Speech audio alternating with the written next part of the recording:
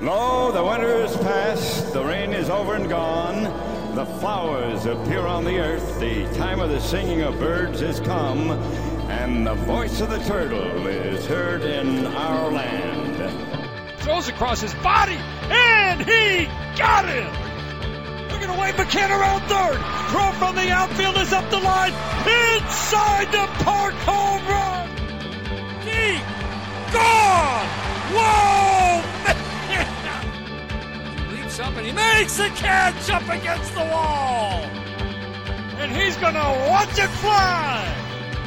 Strike three called. He got him on strikes. Welcome to The Voice of the Turtle, a podcast feature of the Bless You Boys website. We are SB Nation's Detroit Tigers blog. You can find us online at blessyouboys.com, also on Twitter at blessyouboys, and on Facebook. Go to facebook.com/byb.tigers. I'm your host, Hook Slide, along with my co-host, Rob Rojacki. And Rob, it's just 2 weeks from today. Tigers fans will be able to listen to an actual spring training game on Tigers radio, complete with Dan Dickerson and Jim Price back on the mics. This is cause for celebration. Well, we're just 2 days away from spring training. Let's not even get ahead of ourselves here. There's baseball and fuzzy beat writer pictures to be had just a couple days from now. Oh boy, am I looking forward to fuzzy beat writer pictures. How could I have possibly overlooked that in my excitement to actually hear a baseball game being called? I mean, it's closer, so that's right. I don't know if I want to wait 2 weeks. Baby steps, baby steps, baby steps. Well, we have got a full plate of things to talk about for this show. We're going to look at the starting rotation and talk about what to expect. We'll spend some time analyzing the bullpen. We'll get bold and make some preseason predictions. Of course, we'll take some listener questions as usual, and then Dan Dickerson will be stopping by at the end of the show to talk about the upcoming season and make us feel good about baseball and life in general. But before we do all that, let's round the bases and talk about the fact that the Tigers are being ranked left and right by experts and software as a team that won't go over 85 wins. How wrong are those projections? We'll talk about that next. 210-pound righty delivers as a fly ball left field. This one's deep. This one's got a chance, and this ball is gone! A home run!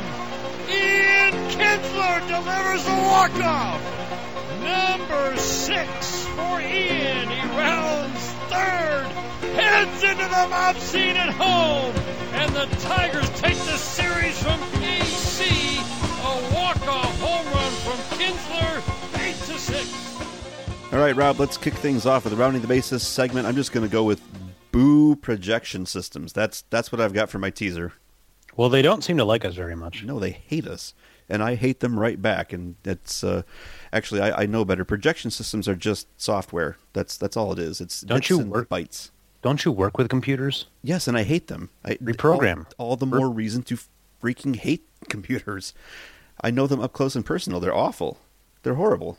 And I'm laughing because I saw one of our comments on Facebook in response to that Pacoda projection post, and the guy actually said something to the effect of, "What jerkface wrote this?" So I don't know if he knew that it was a computer. Well, I mean, technically, if we're being technical about it, that jerkface would be Nate Silver, who's kind of famous now. Yeah, Nate Silver is the guy that actually created the Pacoda system originally. He doesn't, I don't think, have anything to do with it now. I was just telling you guys in the chat room earlier, though, it's kind of funny because I actually read his book, The Signal and the Noise. It's a very interesting book on projections in general and predictions and why things go right and why they go wrong. And Nate Silver is actually a Michigan guy. He grew up in Michigan. His favorite team is the Detroit Tigers. So if there's any bias in the system, it's certainly not because he built anything anti-Tigers into it. He's a Tigers fan, so it's just the raw numbers. So what do you make of these projections, Rob? I mean, there's Pacoda was the most recent, but they're falling in line right with everybody else. You know, USA Today put out their rankings and had the White Sox winning the division. Like, what idiot would ever predict that?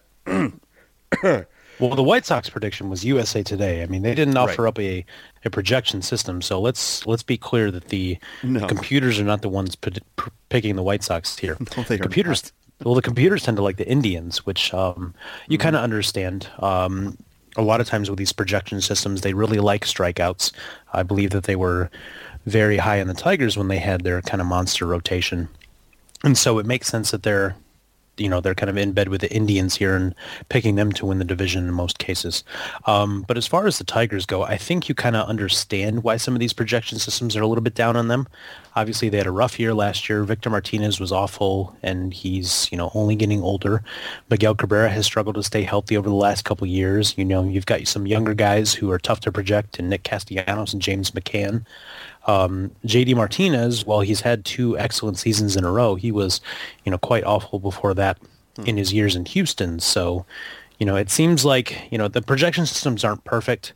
They're very good kind of as a whole at looking at, everything, and they're able to pick out, certain trends and whatnot, and, occasionally find players that are, ready to break out. But I think when you parse it down and look at it as closely as we're doing, you will find a lot of the flaws in those systems, and that's why we're able to pick it apart and say, oh, this is why they're wrong. Yeah, it's one of these, in software we always say garbage in, garbage out. And, I think in the case of the Tigers, it's a unique situation. You mentioned that they had so many players last year with down years. That's going to skew the data, especially these systems that are built on, previous historical data. 2015 is such an anomaly that you almost feel like you should just throw that right out, as part of the data set, because it's going to skew things so far. And if it's not, guys like Cabrera, Martinez, Verlander, having Sanchez, Green having down years like that, it's younger guys like McCann or Iglesias or Castellanos who just haven't been around long enough in the big leagues to really establish, I don't think, full patterns. So the Tigers are, I think, very difficult to pin down in any kind of projection system. That's why I gave up trying to write software that would give me any kind of indication, on what their season would look like. It's become more of a gut feeling. Don't you feel like they've almost become the Kansas City Royals in that respect? We just said last week, the Kansas City Royals, you can pick something up from, gut feel, from just looking at it, but the numbers don't like them. I feel like the Tigers might be in that same spot. They definitely could be. Oddly enough, the Royals were actually projected to win fewer games than the Tigers. I believe Pacoda had them at 76 wins, which I think was the lowest in the entire American League, which I just found very funny. And they ran a couple of articles today, titled "Pacoda Hates the Royals," just kind of, poking fun at that. But I think that there are some things that, those projection systems don't necessarily pick up on. It's very hard to quantify defense. We've noticed that, even though with James McCann's subpar pitch framing numbers, he's been very good at some, quite a few other things, and he's still a young player who will, hopefully improve under the tutelage of Brad Ausmus and the other veterans on the staff. And you have, just some other things that they don't necessarily measure too well.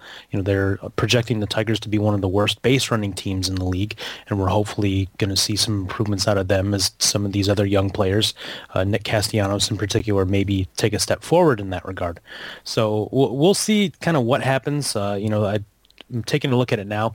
The Pacoda projections also have the Tigers as one of the worst fielding teams in the American League, which is, I think a lot of that is due to kind of the subpar numbers that Anthony Gose and Jose Iglesias had last year. And we've taken a look at that. I know that some of the StatCast numbers in particular really like Gose in center field, and the eye test kind of indicates that, he's a, definitely not a below average center fielder. He may not be, an elite defender, but he's definitely someone you like having out there in spacious center field at Comerica Park. And then Jose Iglesias, we know that, he's just an excellent defender. He occasionally makes the, rare boneheaded play on something that's kind of routine, which I think skews some of his numbers, but he's also making some plays that, few shortstops in the games are making. So, yeah, I think as the StatCast thing becomes a little more commonplace and we get access to, some more of that data in the way that we have access to, say, like PitchFX data. Yeah, and I think that's a big component of that is that, not a lot of that stuff is public, and so teams have access to a lot of data that we don't. But you mentioned how StatCast likes Anthony Gose. The eye test likes Anthony Gose, and yeah, I know I was looking at his Fangraphs numbers the other day, just a couple days ago, and for his defensive runs saved, he was at like -12, and I was shocked. And I didn't check on Iglesias, but I'm pretty sure at one point during the season he was also ranked in a negative defensive runs saved number as well. You just kind of look at that and go, that can't be right. We've got a ways to go with the defensive metrics still. And then you've got a guy like Johnny Peralta, who's consistently one of the best shortstops in the league in that. I mean, That's just that'll rip your confidence in defensive runs saved as a statistic when you're saying that Peralta is a better shortstop than Iglesias. He's a sure-handed player. We'll give him that. Well, Whatever he was. got his on. For the 2 or 3 steps to the right or left that he would take, yeah, he was extremely sure-handed in that range. I still have the words "past a diving Peralta" in my head. He never dove. What are you joking? He would kind of gallop after it and lean a little bit to his left, and yeah, there wasn't any real diving, I don't think. Apparently, it was good enough for Mario Mbemba. There you go. A general lean towards the baseball was a dive. Past a diving, leaning Peralta. Going back to PECOTA, one of the things that stood out, and you and I talked about this, one of the reasons why they're so down on that win projection, win totals for the Tigers, is that they have them scoring only 693 runs, which is odd because the Tigers only scored 689 last year, and that was with all kinds of things going wrong, with the offense being broken, V-Mart having a bad year, et cetera, et cetera, et cetera. How in the world did they figure 693 runs? I mean, it's got to be more than that. It definitely does. If you break that down by game, the Tigers are looking at less than 4.3 runs per game, which would have been one of the lower totals in the American League last year. I believe the average team in the AL scored about 710 runs last season. The projection systems are typically a little bit more conservative. They're making all these different simulations and then taking kind of the average of those. So you get kind of a bit more conservative look at a lot of players. But 693 just seems like a very low, just a very low total for a team with, a lineup consisting of Ian Kinsler, Justin Upton, Miguel Cabrera, Victor Martinez, and JD Martinez in the top 5 spots. I think that especially if they do keep those 5 together and don't necessarily try to break that up, that's going to be just too dangerous of a lineup for opposing pitching staffs to work through. And I think they're going to score a lot more runs than that. We could see them pushing maybe 50 more runs in that projected total if things go right.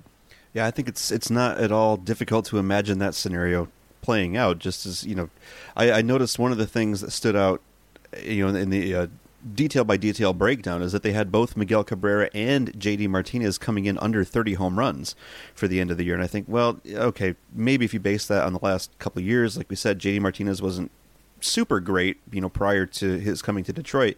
And I know Cabrera came off of core muscle surgery in 2014, and then he had, that foot surgery in 2015 off season.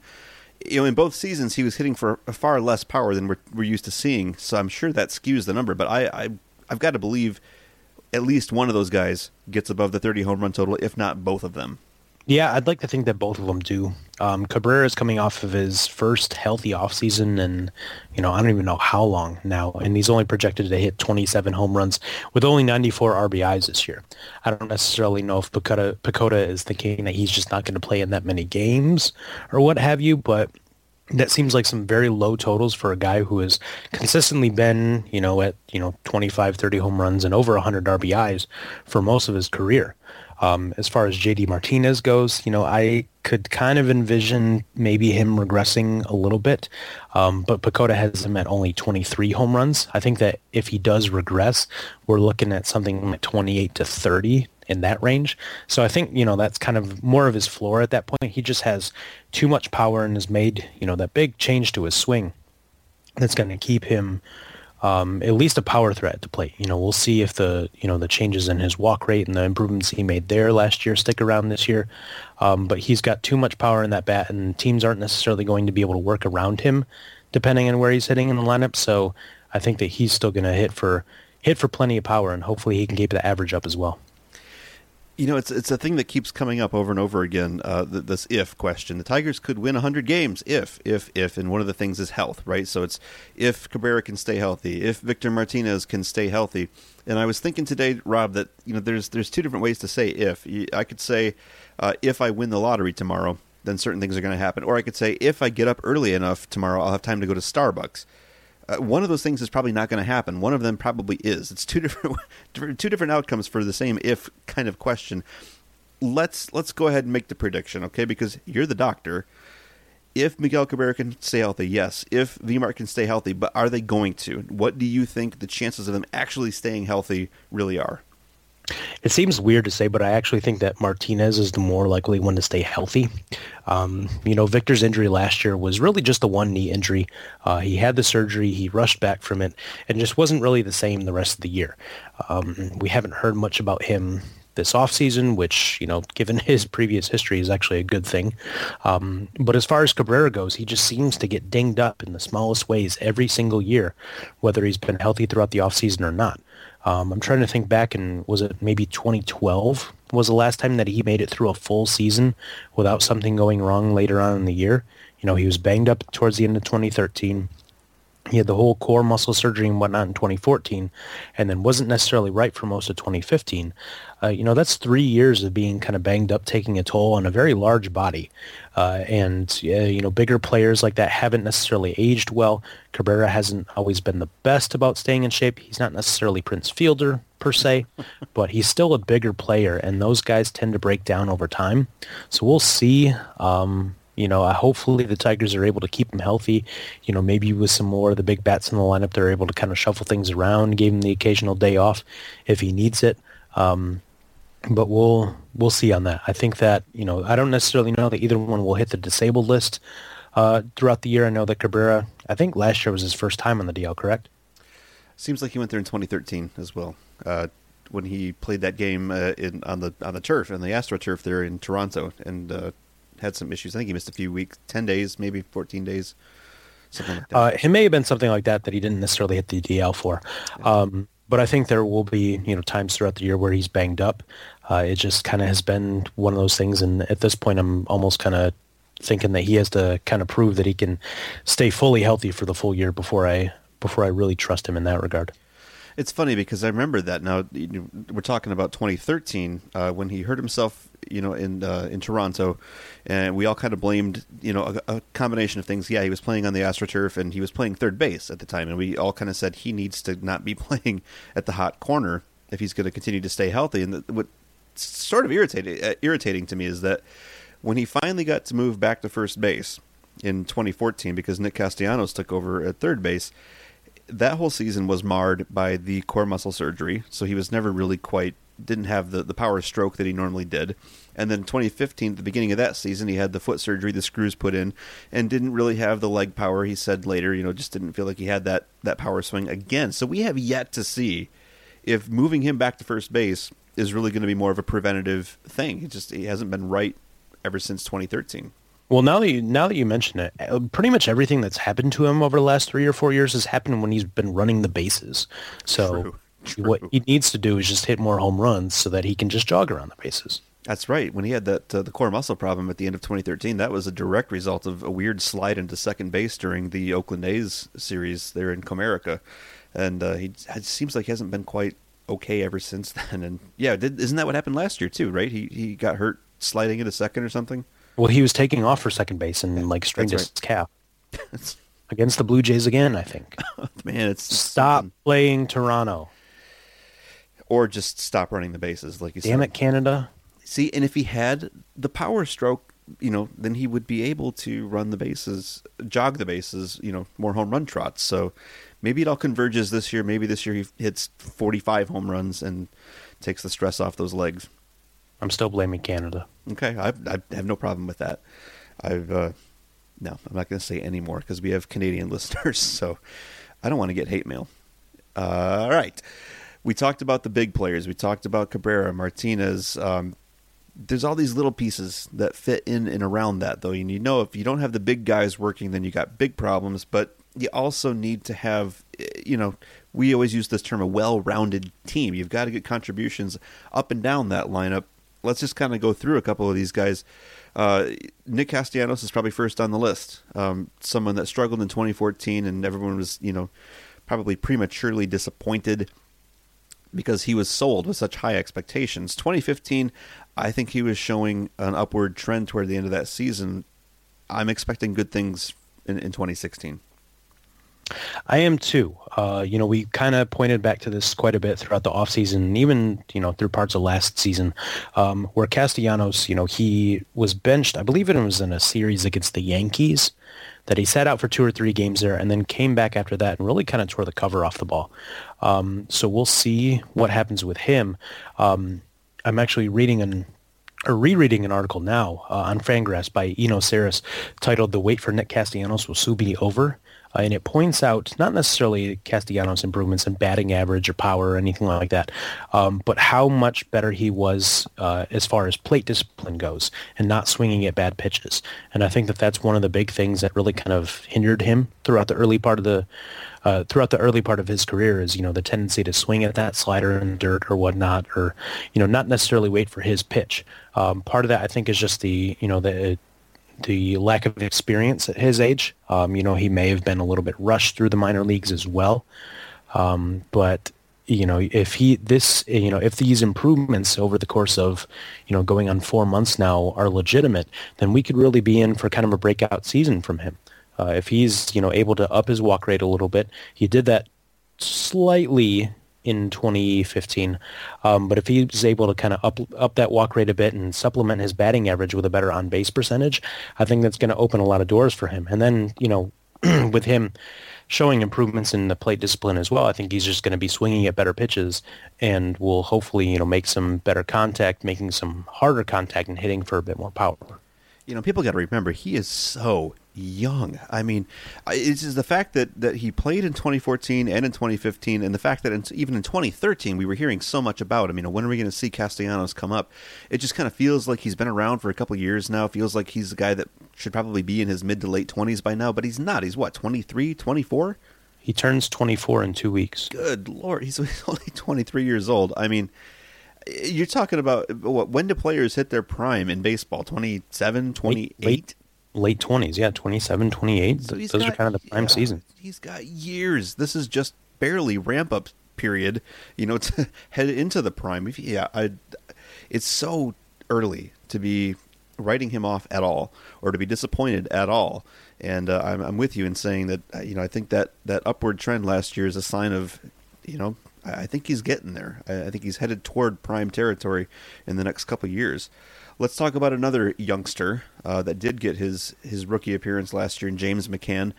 I thought he did a great job defensively. We love to talk about the McCannon, and throwing out runners and so forth, but he struggled offensively. Funny how people were very quick to accept that when they weren't willing to accept that with Alex Avila. We'll see how much longer that lasts, but the fact of the matter is that he now has a platoon partner in Jared Saltalamacchia that should alleviate some of that pressure. I think it will, but at the same time, you'd definitely like to see some improvements from McCann against right-handed pitching. He hit only .247 with a .277 on base percentage against righties last year. That's only a 3% walk rate, which isn't obviously not very good there. But if he's going to really kind of take a step forward and take control of that starting job, he's going to need to be able to hit against right-handed pitchers. He's a good defensive backstop. We're not really sure about his game calling skills yet, but obviously he's able to, throw out pretty much any base runner you throw at him. I think he threw out Billy Hamilton last year and was one of just a couple catchers in baseball to do that. So he's definitely got the arm to, really control the running game. But if he's not providing much offensively, is it really worth, that kind of those 1 or 2 qualities that he has, because his pitch framing, like we said, is not that great.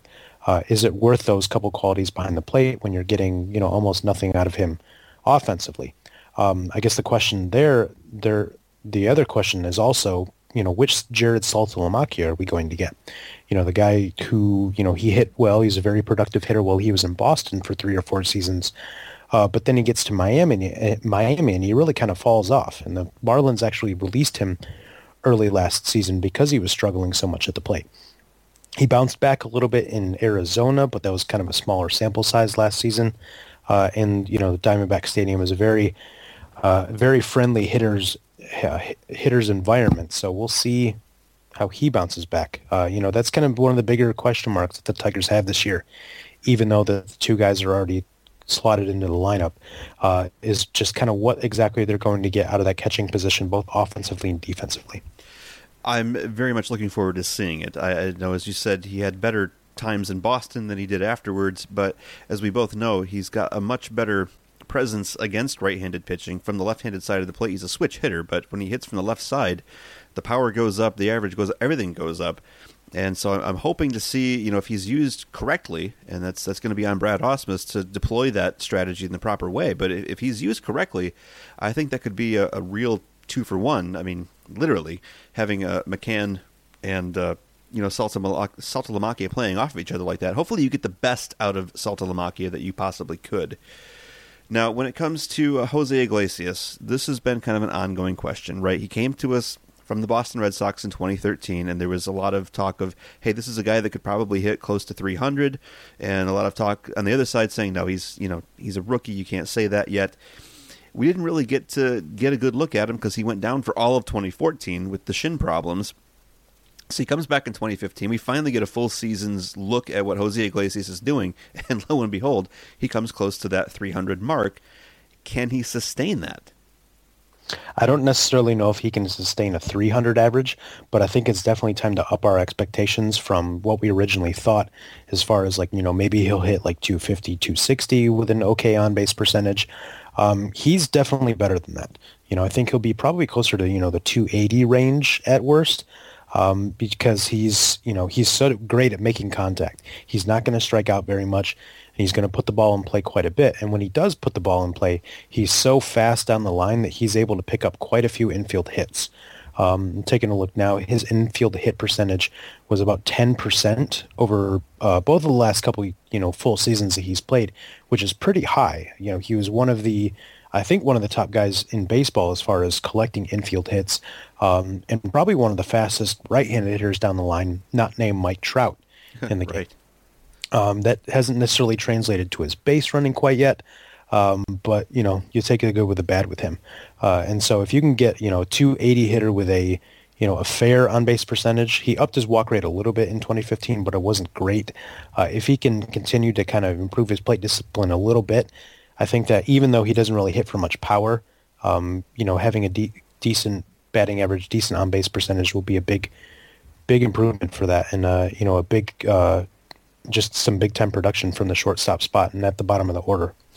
I had a little bit of a brain fart, so let me roll back real quick. We were talking about James McCann, and one of our commenters pointed this out, whether it was today or the day before, I don't recall, but we were just talking about James McCann and his less than stellar pitch framing skills, and someone brought up the point that, hey, his manager is Brad Ausmus, who is actually one of the best pitch framers in the business ever since they started recording such data.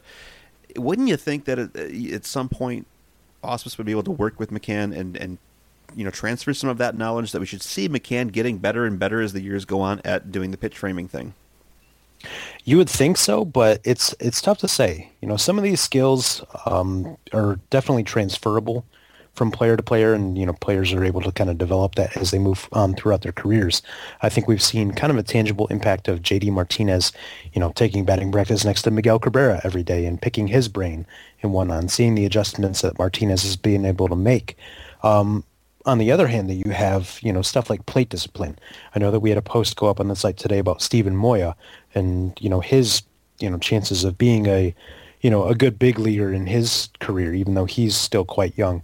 But one of the main question marks about him is his ability to, kind of recognize certain pitches and lay off stuff in the dirt. And, if he can improve his walk rate even just a little bit, some people think he has a very bright future. But those skills aren't necessarily things you can teach. It's kind of more of an innate ability. So I'm not really sure where pitch framing falls on that spectrum. I'd want to say probably maybe somewhere in the middle, but, we'll see what kind of impact it can have. If, the Tigers are able to get a little bit more out of that, I think they can make an improvement. But at the same time, I'm still not entirely sold on, is the research as far as how important pitch framing really is. I don't necessarily know that we have such a tangible effect on that yet. And it's kind of another one of those defensive metrics that we're not entirely sure how reliable it is yet. Yeah, it's a good enough point, and certainly even if the metric itself is developed enough that you can sort of trust it, the fact is McCann has only been catching for a year, so the jury should be, I think, still out on him. That's a pretty small sample size, and you're right. I don't know how much it actually impacts, the game itself. You and I talked a couple days back about this book that I was reading called Scorecasting, and I'll share that for a future episode. But I know one of the things they brought up in that book is that umpires seem to be very sensitive to when they know they're being watched. And back when they had implemented camera systems, to start to evaluate umpires and how good they were, and the umpires knew that the cameras were in the building, suddenly they started calling the pitches a lot more accurately than they did in other parks. So you kind of wonder if pitch framing is real and it's a thing and that information is getting back to the umpires, they could certainly be adjusting the way that they're even calling balls and strikes based on who's catching and what they know about their so-called pitch framing skills. So just throwing that out there to kind of muddy the waters even further on a subject that we seem to know very little about. One last area for me, Rob, I've been knocking this around for days and days. When I think about the Tigers' outfield, for a long time we were just sort of stuck with the idea that it was going to be Gose and Maybin and Collins, and it all seemed very clear that, Gose was going to play center field and Maybin and Collins were going to split time in left. And then we found out that apparently Anthony Gose is really, really good at playing left field, much better than he is even in center field, and he prefers it out there. But how do these pieces all fall together if you have Justin Upton set as kind of a fixture in left field? I looked back at the numbers. I don't think Justin Upton has ever played center field, so that's not really an option. He's going to be in one of the corner positions. Do you really see Maybin and Gose being the ones to split time in center? And if that's the case, then doesn't that mean Gose is really more of a bench player at that point? It could be. We're not really sure what the kind of center field playing time split is going to look like yet. It could be Gose out there for, most games against right-handers. It could be Maybin out there for, 60, 70% of the games. We're not really sure. I think that if Maybin hits like he did in the first half last year when he put up an OPS, I want to say close to 800, that he'll be getting most of the playing time out there. He's a good defender, and if he can hit like that, that's, an all-star center fielder, really. But we'll see kind of what happens with that. And I don't necessarily know if that's going to be decided in spring training. It may be kind of a fungible thing that goes on throughout the season. Maybe Gose is hitting better at one point. He's getting more playing time. Maybe, Maybin's banged up for a few days and he takes a few days off. But having a couple guys who, at the very least are going to be good defenders out in center field, and still have a little bit of offensive upside, I think that's a big, kind of a big thing for the Tigers. As long as Gose isn't playing against left-handed pitchers, I think they'll be all right. Okay, of course, then the final question is, and this is, I hear this thrown around all the time, Rob, even in some of those, it wasn't the computer projection systems, but it was some of the more, like USA Today, that kind of thing, and ESPN, some places that were projecting where the Tigers were going to finish. And one of the things that keeps coming up is that lineup is too right-handed, and they don't have enough lefties, etc. And even some of the Tigers fans say things like this. Now, you know where I stand on this issue. If you can hit, you can hit. It doesn't matter which side of the plate. And I'm not terribly concerned that, in the midst of all these right-handers, Miguel Cabrera is not left-handed. I think he's going to be just fine. Do you see any cause for concern? Any need to go out and get a quote-unquote left-handed bat? Not at all. I think I was reading something similar today. It may have been at ESPN, and they were talking about the Tigers being one of the least platoon-heavy lineups in baseball last season, in that they had the platoon advantage in the fewest percentage of plate appearances. I think them and the Nationals were like two of the lowest ones last season. And ESPN was quick to point out that they were some of the biggest disappointments. But then I think the next sentence kind of shoved in the idea that the Blue Jays, the Cardinals, and I forget which other team it was, but it was another one of the top offenses in the game last year, were right behind those two teams as far as fewest at bats with the platoon advantage. So at least for one season, it really didn't seem to make much of a difference. Yeah, and it seems like it really hasn't made that much of a difference even in years past. When you look at teams like the 2013 Tigers and how good they were, it really didn't seem to matter that much of their production. Well, of course, you had Prince Fielder at that point, so there was your big answer for where's the left-handed bat? But otherwise, it didn't really seem to matter. They have Victor Martinez now, so if Truth. No, I don't think it will. I mean, would you rather have Tyler Collins or Justin Upton? Yeah, it's not even worth asking that question. It's such a ready answer. So I'm saying, chill out, people. It's all good. If they're going to produce from the right side, they're going to produce. It doesn't matter that there's not lefties in there. And if they really, really need a left-handed bat, there's always Tyler Collins, I guess. Anyhow, I think that's just going to about do it for that segment. When we come back from the break, we'll do warming in the pen. The Tigers are armed, but are they dangerous? We'll talk about that after the break. Here's the 2-2. Swinging a fly ball, right field. Deep and down the line, and gone! Victor Martinez with a 2-run shot. Tigers back on top here in the 7th. They lead it 7-6. All right, it is time for the Warming in the Pen segment. This is where we're going to kind of continue our season preview and talk about the pitching. Let's just start, at the most natural place, Rob. We'll start with the starting rotation, and the biggest piece of the starting rotation, I think anyway, has got to be Justin Verlander. Do I have this correct that he's already been named the opening day starter? I think I saw that in the Detroit News today that, Brad Ausmus said it was kind of a no-brainer this year. I don't think he used that exact word. Calm down. You son of a bitch. That's not your term. You can't say that. But he did say something like, it was a lot easier decision this year, and it should be. The Verlander was definitely, should be the opening day starter, and then we'll see kind of what unfolds after him. But, well, hold on. He's the ace of the staff. This is the question. My brain doesn't retain these facts the way that it probably should, and maybe this will make a great quiz for the site. Can you name the past 10 opening day starters? I know Verlander missed at least one of those. Did he miss 2? Did Scherzer get it from him one year and Price get it the next? Or No, Verlander got it opening day 2014. Price got it opening day 2015. And Verlander was hurt in 2015, so that was part of the reason why. But Price last year broke the streak. Okay, so otherwise he's always had that opening day start. Yeah, it really is no reason not to give that to him. He's definitely the ace of the staff, but Rob, is he any more than just the ace of the staff? Are we looking at a potential Hall of Famer? Well, I think that's always kind of been the case with him, and I think that a lot of that will depend on how he ages through his through his early and mid-30s. So the real question, I guess, is he back to being the real Justin Verlander, the guy that we saw, dominate for the better part of a decade, and really from 2009 to 2012, 2013.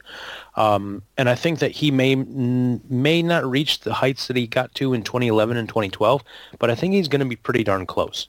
As far as guys that need to kind of bounce back in 2016 for the Tigers to contend, Verlander's kind of at the top of my list of guys that I think that are going to be at that level, because of what he showed, for a pretty lengthy stretch last season, getting the fastball up to 99 miles an hour, and being able to shut teams down even when he didn't necessarily have all that velocity.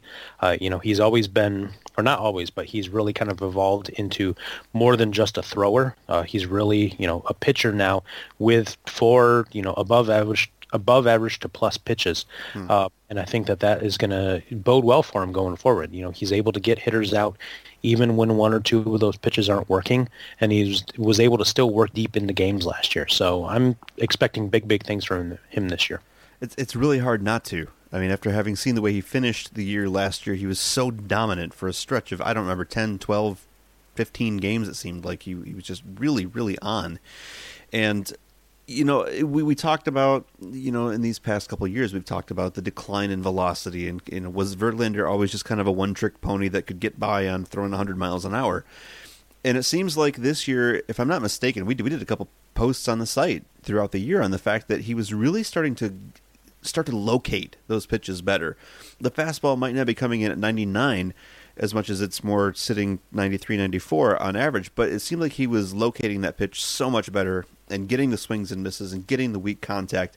And I feel like, if he can do that, wow, sky's the limit then. He has evolved to that next level. We're looking at the guy that could be, not just to drop a name, Nolan Ryan, that kind of a guy who can pitch deep into a career and still be very, very effective.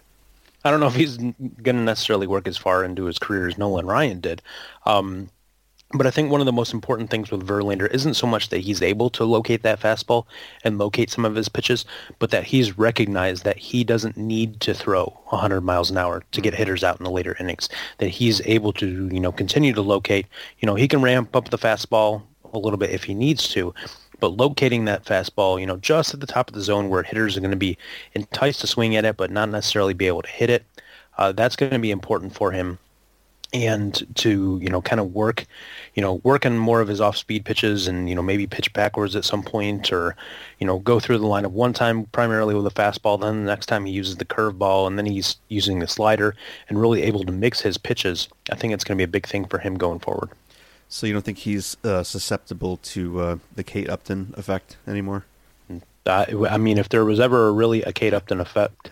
I'm joking. Obviously, there was never a Kate Upton effect. He was not well. He was not put together. He had problems. Never mind. So I should. What? No. Just go. Just quickly get out of the pit that we are quickly sinking into. Let's talk about the next link in that chain, and that, of course, is Anibal, not Annabelle. Anibal Sanchez, a guy who, when he is right, can be so freaking good. A guy who in 2013. If he had qualified, would have won the ERA title. Threw a near no-hitter earlier that year. He was electric. And then he had, continual health issues, and I know that's been bothering him for a long time. But it seems like, Rob, this might be the year. This might be. I just read that article from, was it the Detroit News, I think, in an interview that they conducted with Sanchez, and he talked about the fact that he's working out 6 days a week and focusing mostly on the lower body. More so than in years past where he had focused on upper body conditioning. And according to his own, testimony in the interview, he was saying he felt like it was making a difference, that getting his core and, lower body right was taking some of the pressure off of his throwing arm. And if that's the case, holy cow, he might actually have a full, health issue free 2016. We'll see on that. With Verlander being kind of, I guess, my lock, if you will, to really kind of bounce back in 2015 and have a big season. I think Sanchez is kind of the biggest question mark of, all these guys on the can you stay healthy bandwagon. He's had shoulder issues not only in 2015 and 2014, but really kind of throughout his career. He struggled with it at times in his early part of his career with the Marlins, and has always kind of struggled with, keeping that shoulder healthy and whatnot. And is he necessarily going to be the same guy? His numbers weren't always that great before he came to Detroit. He was good, but not, to an ERA winning ERA title winning pitcher like he was in 2013. So, can he get back to kind of that level where he was in Florida, where he was kind of like a good number 2, number 3 starter? Yeah, I think so. But I don't necessarily know that we're going to see the near ace that we got in 2013.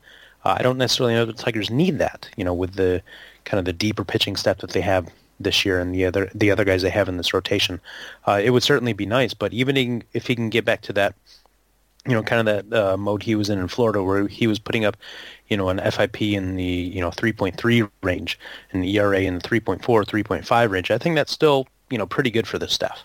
That's incredibly serviceable, especially coming off the year that he had last year. We always say any improvement over that is a huge improvement. And the thing that I guess really encouraged me from that interview that he did is he did specifically talk about where he pinpointed the problems taking place last year, why he was giving up so many home runs, and he said that he was pitching through discomfort, in the shoulder and the rotator cuff, and he said, my fastball was not sinking at the end like it used to, and my slider was certainly not sinking like it was supposed to. And he just said everything I threw, they hit it, because everything I threw was flat. Nothing was moving the way it was supposed to, because he had that discomfort in the shoulder. So, golly, if he's found a way to alleviate the pressure by working on a different section of his body, the legs and the core and so forth, and if that helps him to find the movement on those pitches, I think you got a real good shot at, like you said, maybe he's not the ERA title winner, that we saw in 2013, but come on, I'll take a couple notches off of that and be extremely happy with it. The next guy in the order, then, maybe not, they won't pitch in this order necessarily, but the next frontline starter, we've got Jordan Zimmermann, who we signed in this offseason. And one of the things that I've talked about in the past, Rob, is this kind of question of how a pitcher transitions from the National League to the American League. American League obviously has a much stronger offense because we have this thing called the designated hitter. Y'all should try it out there in the National League. It's really actually quite cool. So you kind of wonder, coming from the National League, how does a pitcher transition? How does someone like Zimmerman in particular transition? Do the numbers hold steady, or do you see those kind of inflate? I am a little bit worried about Zimmerman's numbers coming over from the National League. Not only did his production kind of take a downturn last year, his ERA went up by a full run compared to 2014, and his FIP went up by actually more than a run. But also, Zimmerman isn't necessarily a huge strikeout guy. He's not Max Scherzer. He's not going to strike out 10 batters per 9 innings. He's allowing, more balls in play than usual. And with the fundamental differences in the two leagues, you do kind of wonder if that's going to really kind of take a toll on some of his numbers, having to rely on the defense a little bit more. Obviously, the Tigers' defense is probably a little bit better than what the Nationals put out last year, but he's still having to face a better quality of hitters, deeper lineups and whatnot. So we'll see kind of how he bounces back from that. Yeah, I'm really kind of clinging to a couple of different things. I guess the things that Dan Dickerson, who will be joining us later in the show, the things that he tweeted out after the Zimmerman signing, and focusing in on the fact that this is a guy who just pounds the strike zone. And he pounds that strike zone just as good at the same levels even as some of the ace names that you've become accustomed to, like the Clayton Kershaws and Dallas Keuchels of the world. And then the follow-up, I think it was Saris that wrote that piece about how Zimmerman can't seem to complete the strikeout, but he does a really, really good job of getting into 2 strike counts, and just exactly what that does to a hitter's batting average, how that average drops significantly once you get to the 2-strike level. So I think there's some reason for hope there that if he can still continue to pound the zone, even in the American League, hopefully he gets similarly good results. But it all remains to be seen. I still kind of like you. I don't think he's as big as a question mark as someone like Sanchez, and the health issues that are around that. Now, we could talk about Mike Pelfrey. We actually could, but I feel like we've addressed this on so many previous shows, and the one angle I wanted to kind of hit on Pelfrey is that I've been noticing a lot of talk, especially with spring training coming up, and we talk about what positions are locks and what positions are still up for grabs depending on how each player performs during spring training. People are talking about maybe Shane Green being good enough in spring training that he takes the starting rotation role from Pelfrey, and I kept looking at that and going, I don't see that happening. I think they signed this guy who's a veteran pitcher to fill a role. I don't think there's any chance of him not making the starting rotation out of the gate. But then I did think, wait a minute, what if Shane Green could be someone who could possibly knock Daniel Norris off of that list and take the 5th starter spot? Do you see that as even a remote possibility? I think it's possible, but I think it's going to take, a stellar spring from Green and a pretty awful spring from Norris, in particular with like his command and some of the issues that he's had before. And even then, it may still take an injury. Norris pitched, just so well down the stretch, even though the numbers didn't always reflect that. Taking that no-hitter, or almost 2 no-hitters, I think, into the 4th and 5th innings, and just kind of the upside that he has, I think, is a little bit too much to ignore. Whereas we're still, really kind of not sure what we have in Green. He really struggled throughout most of 2015, and it's kind of a question of whether, how much of that was related to the pseudoaneurysm and the numbness he was feeling in his fingers. So, is spring training long enough for us to really be able to tell, like, this is the Shane Green that we have. We got the good guy, the one that we traded for in 2014. Yeah, it's going to be difficult to tell in that short amount of time, but I'm still pretty high on Shane Green. I was very high on that signing when it happened. I liked some of the things that I saw out of him when he pitched for New York in his rookie year for the Yankees, and just what we saw out of him early on in 2015 in April. When people were talking about, oh, he's a candidate for Cy Young. Well, I mean, come on, no, he wasn't, but he was throwing well enough to inspire some people to make those comparisons. And I think, hey, there's got to be some good stuff still there. And I think I just read that quote from Brad Ausmus today saying, I don't want people to forget about Green. The stuff that we saw in April, that's still in him. And I think there's room for exploration there. We've talked like I said, about the Pelfrey signing and about my opinion on how I think the good Detroit defense is going to make him look a lot better. Have you sort of warmed up to that signing, maybe a little bit? I think it was an important signing for 2016. I've said this before that, getting a guy like Pelfrey, to kind of stabilize that rotation a little bit, if he goes out and, if he basically replicates what Alfredo Simon did, maybe hopefully with a little bit of better ERA, that's okay. Simon was bad at times in 2015, but I think the biggest problem that a lot of people had with him is that he led the staff in innings pitched and wins.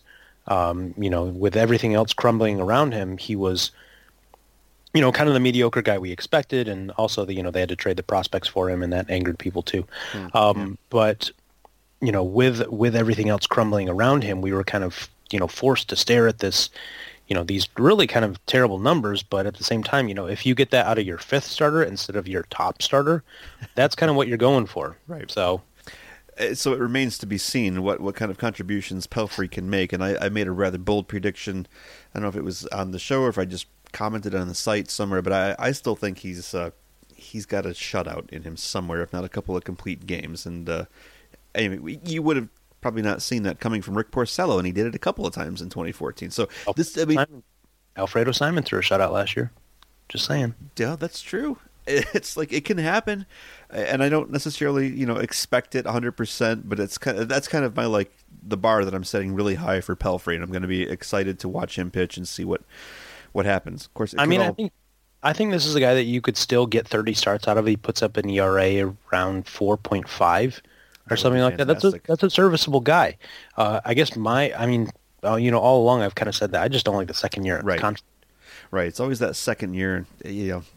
Of course, we've been saying for many, many episodes that it's hard enough to see what 2016 looks like. Who knows what next year looks like? I mean, he may be around, he may not. We may need him around, and we may not. Hard to say. Looking forward to the 2016 performance, though. Let's quickly review where we stand with the bullpen. I mean, obviously, it's a 180. They got rid of the garbage. They added some great arms. The thing about adding Francisco Rodriguez, and I know we've touched on this in the past, but people still talk about the fact that he's old and is declining, at least in velocity, in terms of velocity. Is this a guy that you really can trust to come out and be a closer and be effective at his job? I mean, people have been counting off K-Rod for a number of years now, and he's kind of evolved as a pitcher. He went from, that fastball slider guy that came up with the Angels to, focusing a little bit more on two-seamer, and now he really kind of threw the changeup quite a bit in 2014, 2015 when he was so successful with the Brewers. The question I have is, kind of what's next? He's always kind of hit these little bit of lull periods where he struggled a little bit in between his kind of tinkering to get back to top form. And can he continue to be successful by primarily throwing his changeup? He threw his changeup over 40% of the time last season.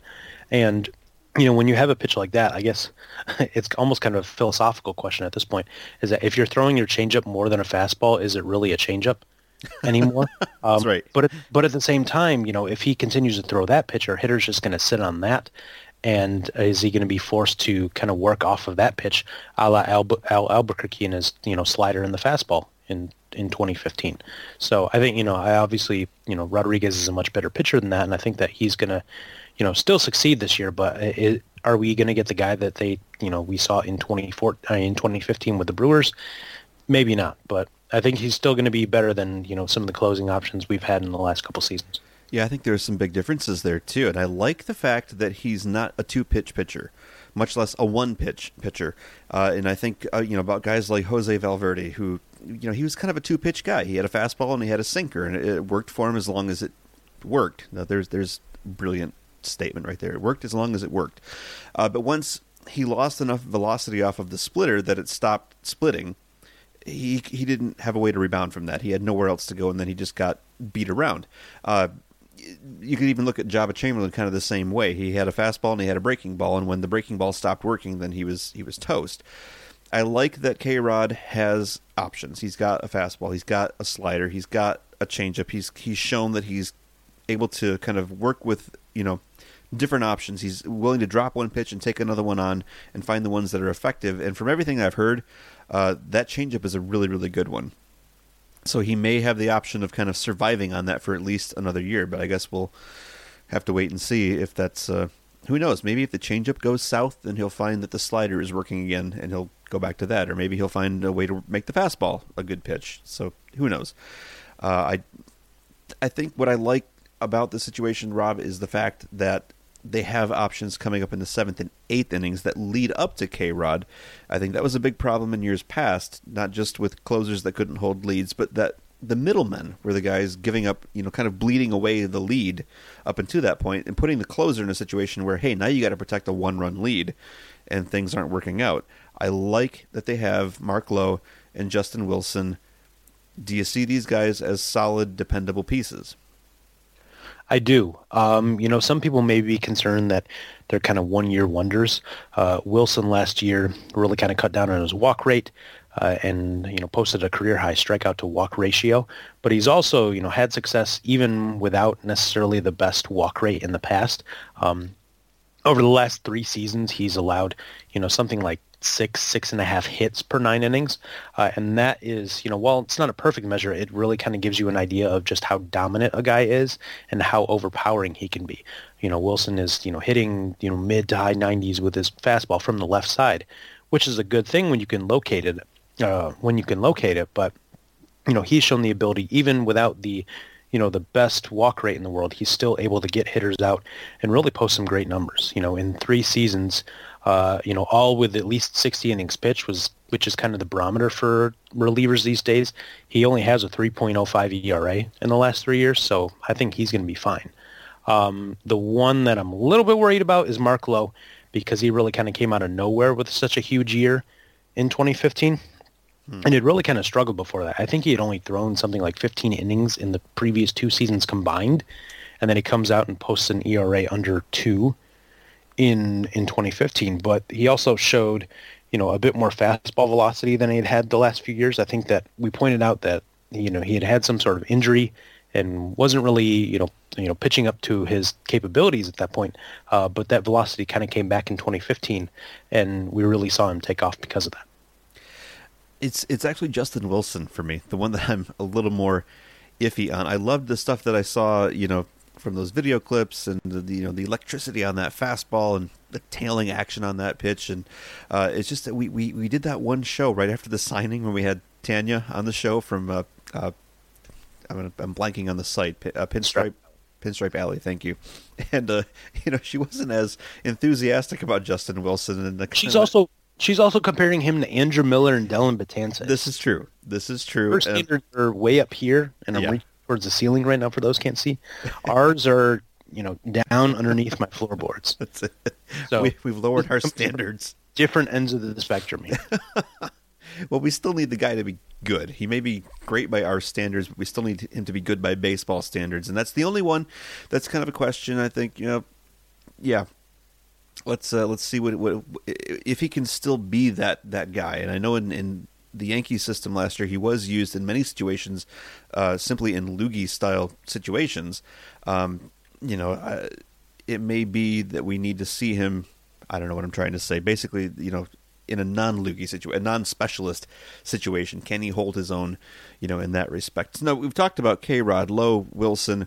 I think we both agree that Alex Wilson and Blaine Hardy are probably also locks for that bullpen roster. That leaves 2 spots open. Presumably those spots are going to be fought over in spring training. What's your best guess for who gets the 2 final spots? It really is kind of just a guess at this point as to who gets those spots.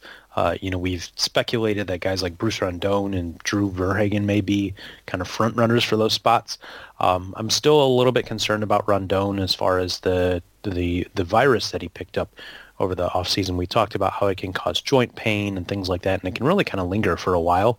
So we'll see what he looks like when we get to spring training. So if I had to venture a guess at this point, I'd say my 2, the last 2 guys in the bullpen will be Verhagen and Shane Green. A lot of people were talking up Green at this point. He's been throwing for a while. I went and looked back, and he started throwing in November. So the surgery really didn't limit his off-season preparation, and I think he's going to be okay from that regard. So I guess that those would be kind of my 2 picks at this point for last couple guys in the bullpen. It's funny. I probably would have picked those exact same two names, Verhagen and Green. The only question mark for me is whether they're going to want to relegate Green to the bullpen, or if they're not going to use him in the starting rotation, whether they would feel more comfortable sending him down to Toledo and letting him work on, longer innings, bigger stretches of innings, and keep him stretched out as a starter in the event that they might need him, when someone like Anibal Sanchez, maybe he does go down to injury and then you need another spot starter. You'd kind of like to have a guy like Shane Green stretched out and ready to go. That's the only, area that I'm kind of scratching my head and saying maybe he doesn't get a bullpen spot, but otherwise, good. Here's my thought with it is that, a few years ago we saw Drew Smiley and Rick Porcello kind of go head to head as far as, working for that last rotation spot. Both of them pitched very well in spring training, and Porcello got the nod, and they, brought Smiley up anyway. A lot of people said that, he should be in AAA rotation, working on staying stretched out in case the team needs him, but he just proved that he was, too good to keep in the minor leagues. And we may see something like that with Green, if he's kind of a breakout candidate maybe in being in that spot, and the Tigers may, hopefully they don't necessarily relegate him to long relief duty for large stretches of the year, kind of like Smiley was that year. But it may be that point, kind of one of those instances where Green just kind of forces their hand and says, no, I'm one of your best 12 pitchers on the roster, give me that major league spot.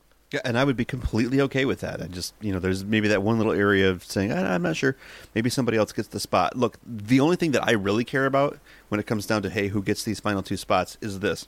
It's not going to be Ian Kroll. It's not going to be Neftali Feliz. It's not going to be Tom Gorzolani. I'm a happy camper, as long as it's not those guys. Well, let's back up here. Who's kind of the worst reliever on our roster right now? It's kind of a good, isn't it? That's a really good question. Maybe Rondon? I don't know. I mean, he might be. Taking a look at the 40-man roster, you got some guys like, Jeff Farrell and Jose Valdez and Angel Nesbitt on there. So I don't count them, but those are really kind of dark horses to make it. And all the names that we've mentioned prior to those few, if any of them made the major league roster, wouldn't you be comfortable with them being the last guy in the bullpen? Yeah, exactly. When you say that's your last best hope right there, or that's the guy that's going to come in primarily in mop up duty when it's already a blowout. Yeah, that feels great. So standards are going up already. Yeah, exactly. All right, let us wrap up this segment. When we come back, we'll go high and tight, and we're going to embarrass ourselves with predictions galore right after the break. The 3-2, swinging a fly ball, center field. This one's deep, going back. Borges at the warning track, looking up, and it's gone! A home run! Amazing. How about it? First chance to hit 400, and Miguel Cabrera delivers in his first at-bat of the day. All right, and welcome back from the break. We are here in the high and tight segment. It's actually a segment we probably should have called short and sweet, because we're just going to get in and get out and talk about our predictions for the season. This is when we get to really make fools of ourselves and go on record, stuff that we should never, ever be getting anywhere near predicting, but we're going to do it anyway. It's time to put ourselves out on the line there. Rob, how many games are the Tigers going to win in 2016? 85. Good God, man. 85. Yeah. What about you? 90, maybe 91. I think 90 is solid. They might get as high as 91. See, I think that there are a lot of scenarios where the Tigers could win that many games or even more. If everything goes right, this is a 100-win team, easy, if not more. But I think there are just a lot of different things that can go wrong, and this is a roster that is just too top-heavy to endure some of that. If Miguel Cabrera goes down for any stretch, who are you putting at first base? Who's getting those at-bats? You have some of these situations. We talked about, Cabrera not necessarily being able to stay healthy for a full year. We've worried about Anibal Sanchez being able to stay healthy for a long time. Jordan Zimmerman's coming over to the American League. Victor Martinez is getting another year older. You have some question marks throughout the back of that lineup. How good is the bullpen really going to be? And I just don't necessarily see them breaking out and really kind of getting back to that back to that 90-win mark. One of the reasons why I really kind of am, I guess, a little bit pessimistic about this is that the Tigers won 74 games last year. So you're already looking at maybe a 15-win improvement out of that, but their Pythagorean win expectation was just 69 wins last season.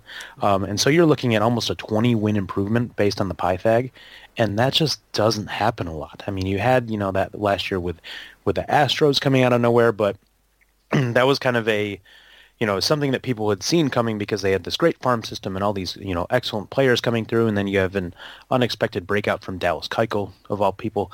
And with the Tigers, yeah, they had some issues last year, but at the same time, there are still some question marks throughout this roster. And, that's just a big improvement that they need to come through with in one off season, and I don't necessarily know that they're going to make it all the way to that. I think it's still enough to put them in the wild card conversation. Yeah.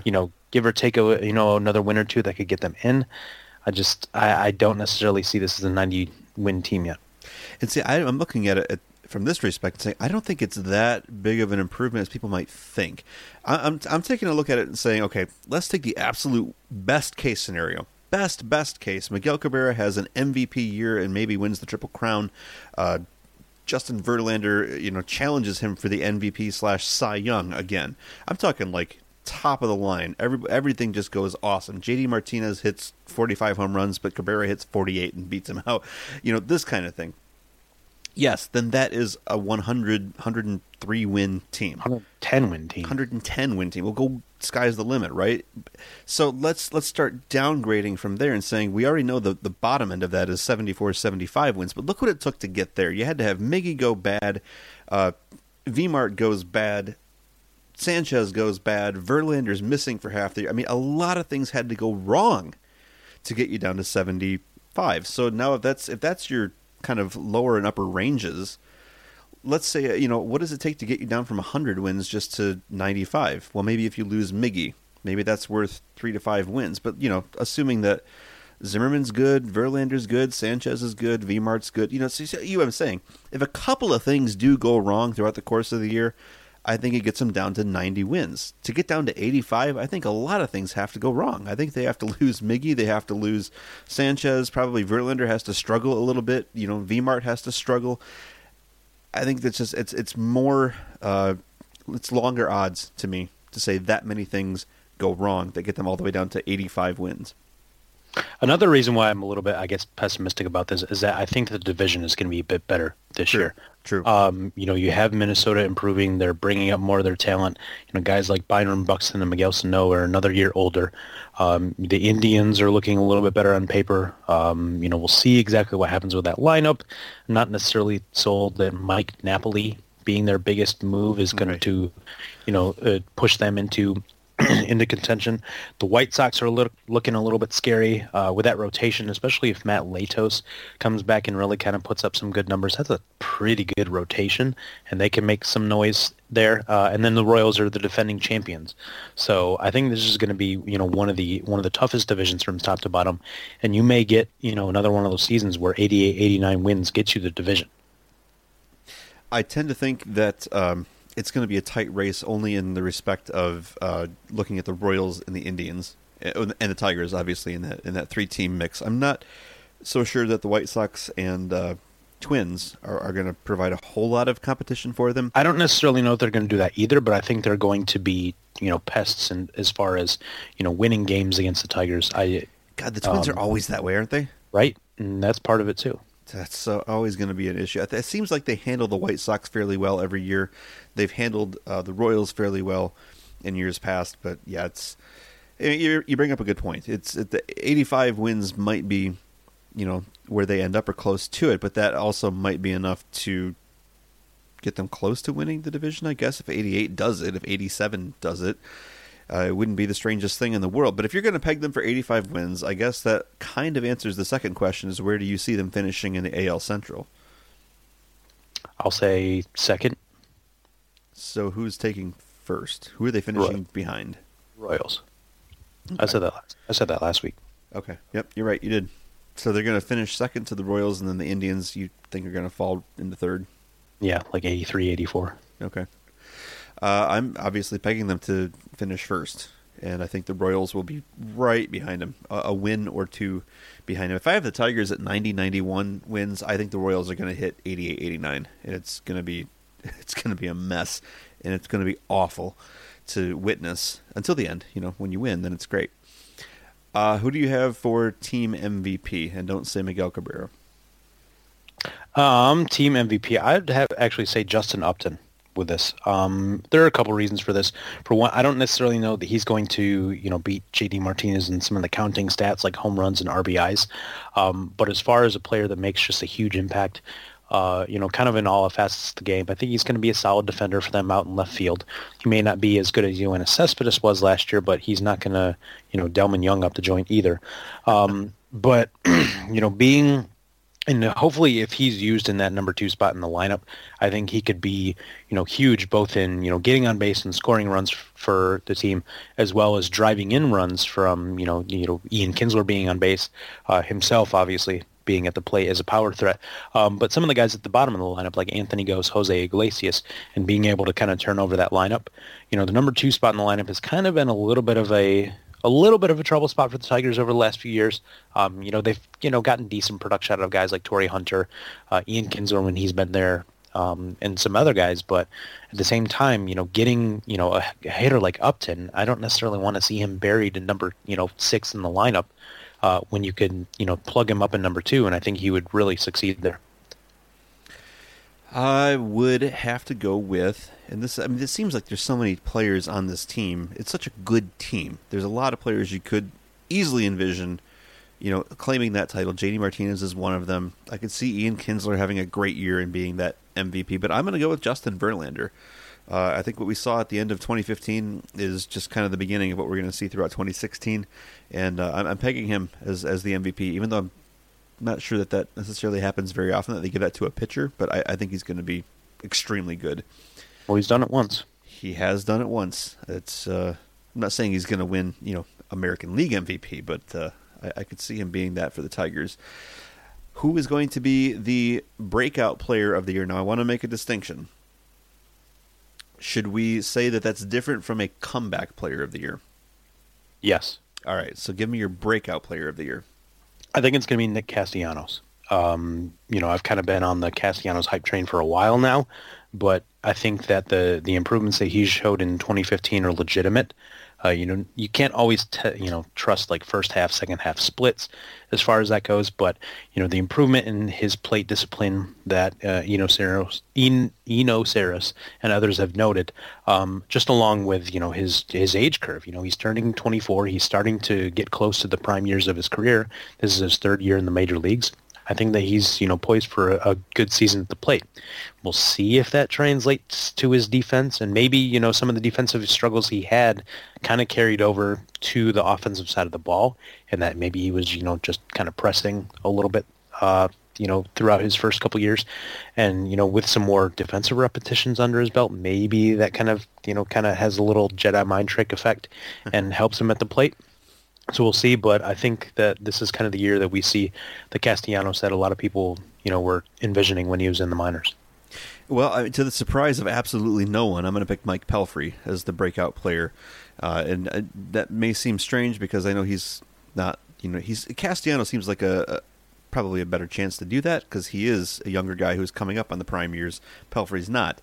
But I do think that the change in scenery is going to do some amazing things for him. Having the good glove work behind him is going to do some amazing things. I'm pegging him to finish the season with an ERA somewhere, I'm going to give it a range of like, say, 3.90 to 4.20. And I think it's going to amaze everyone. Well, no, it won't. It'll be just one of those quietly great performances that's not going to win a Cy Young, but I'm calling it. Let's do this then. Let's talk who's going to be the comeback player of the year. Shane Green.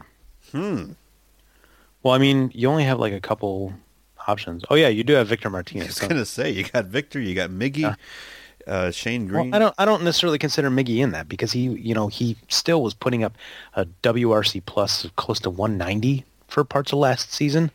Yeah, but he wasn't necessarily doing it in the same ways. He wasn't hitting for power. Getting on base more than anything, but still, right. I don't. Getting on base, he was getting base hits. He hit for average, but he didn't hit as many doubles. He didn't hit as many home runs. I mean, you wouldn't think that if he came back and just slaughtered everybody and hit 45 home runs that wouldn't be like considered a massive comeback. I just don't consider it a comeback. Okay. He's we'll take him off the list. You've still got Sanchez. I'd say Victor Martinez. Victor Martinez. Okay. Well, you can't take. I was going to say Vmart, but fine. Then I'll say Sanchez. One or both of these guys is going to have enough of a. It comes down to this: who's got farther to go? Who fell the farthest in 2015, so that even a modest improvement looks like it was a huge comeback, and it might be Vmart. Sad to say. All right, who is going to be the biggest disappointment? Anibal Sanchez. Ouch. Okay. I think, and I don't necessarily think it's a performance thing. I think that he's going to get bitten by the injury bug again. Shoulders are finicky. Working on the lower half is nice, but I just don't necessarily know that we're going to get 150, 180 innings out of him or whatnot. I think he's going to hit the disabled list a couple times. This is a tricky question. It really is, because it's all about context. You can't be a disappointment if people didn't have fairly high expectations of you to begin with. And I thought about, you can't necessarily put like Anthony Gose as your biggest disappointment. You can't even say Cameron Maybin, even though he's new to the group and has that kind of novelty shine and whatever. People are like, oh, what's he going to do for the Tigers? I don't think anyone really expects him to be Superman out there. And I'm struggling between two options here. I was going to go with Upton as choice number one, because that was the final piece. That was a huge signing. That was big money, the big bat that everyone wanted. It would be such a huge letdown if he just performed, even a little bit below average. And you'd say, why did they spend all that money for that? But I might actually go with Jordan Zimmermann, because for some of the same reasons. That was a big signing. It was the first big starting pitching signing. They spent good money on him. He's there for the next, 5 years, I think. And as we talked about earlier, he may have some difficulty just this 1 year transitioning to the American League. I think he'll be good long term, but he might struggle in 2016, enough so that people say, this is not what we were looking for in 2016 from him. It's kind of one of those philosophical things with him. Like, is he going to struggle with this being his first year in the American League, or are hitters going to struggle with him because they're not familiar with his stuff? You get video scouting and whatnot, but a lot of hitters say that, until you really face a guy in the batter's box, you don't necessarily know what to expect. It's true. It's very true. Let's wrap this sucker up with some stupid prop bets. And I was inspired to, have this idea because of what I saw on one of the sports betting sites, Five Dimes, released wagering odds on who's going to hit the most home runs in all of Major League Baseball in 2016. And I'm looking at these numbers going, wow, they've got Giancarlo Stanton at the top at 7-1 odds. And then from there, it just kind of goes, down from there. You don't get a Tiger on that list until JD Martinez at 30-1 odds and Miguel Cabrera at 32-1. So in between that, they're looking at Josh Donaldson hitting more home runs than Cabrera or Martinez, Nelson Cruz, Nolan Arenado. So I'm looking at this list going, okay, interesting. What if we play this game, from a purely Tigers standpoint? Let's start with Miguel Cabrera. Total number of home runs that he hits in 2016, I will set the over-under at 35. Just under. Just under 35. Okay, same question with JD Martinez, but I'm going to set the over-under at 30. Over. Going to go over. Just 30. Over. So you figure these guys are going to end up in the same basic ballpark, in terms of their home run totals. Interesting. Okay. I'm going to take the over on Miggy and also the over on JD on both of those. Number of pitcher wins, because that's one of the stats that really, really matters, I think, is how many wins a pitcher gets.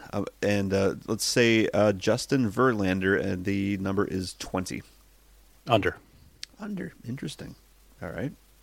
I'm going to get bold and say he goes over, but not by much. 20-win seasons are rare these days. I know. I think he's going to have a really good... And here's the thing. I don't think he's going to lose decisions because of the bullpen. I think that's going to make the difference. That's going to push him up closer to that 20-win mark. If he misses it, I think it's only going to be by a win or two. Not that it really matters, because it's pitcher wins we're talking about, but hey, what the hell, Jose Iglesias, batting average, the over-under is 300. Under. Ooh. By a lot? I think it'll be close. If you would have said 280, I would have said over. Okay. All right.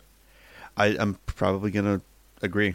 But again, it's going to be super close. I would say somewhere in the 292 to 296 range is what I would see for him. Boy, I think that's just about all I've got as far as prop bets. Any prop bets you want to throw out there? Number of saves for K-Rod, over under 35. I mean, really, who cares? It's this.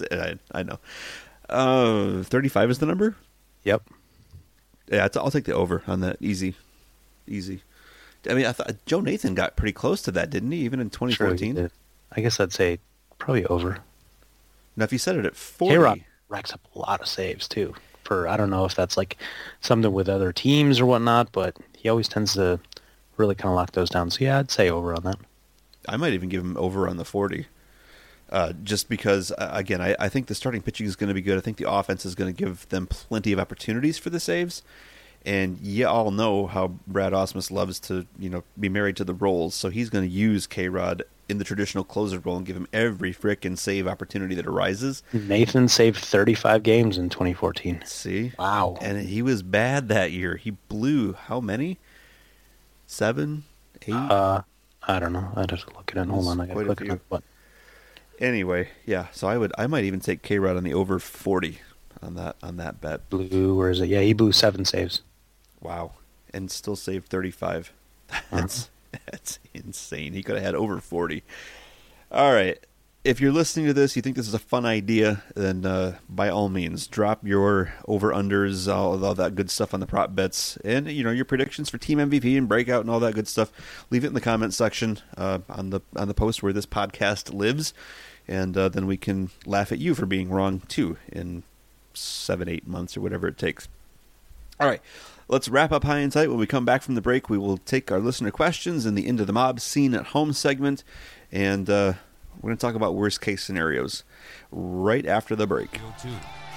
Swinging a fly ball left field, deep, going back, Cabrera, looking up, and it's gone, a home run! James McCann with the walk-off winner!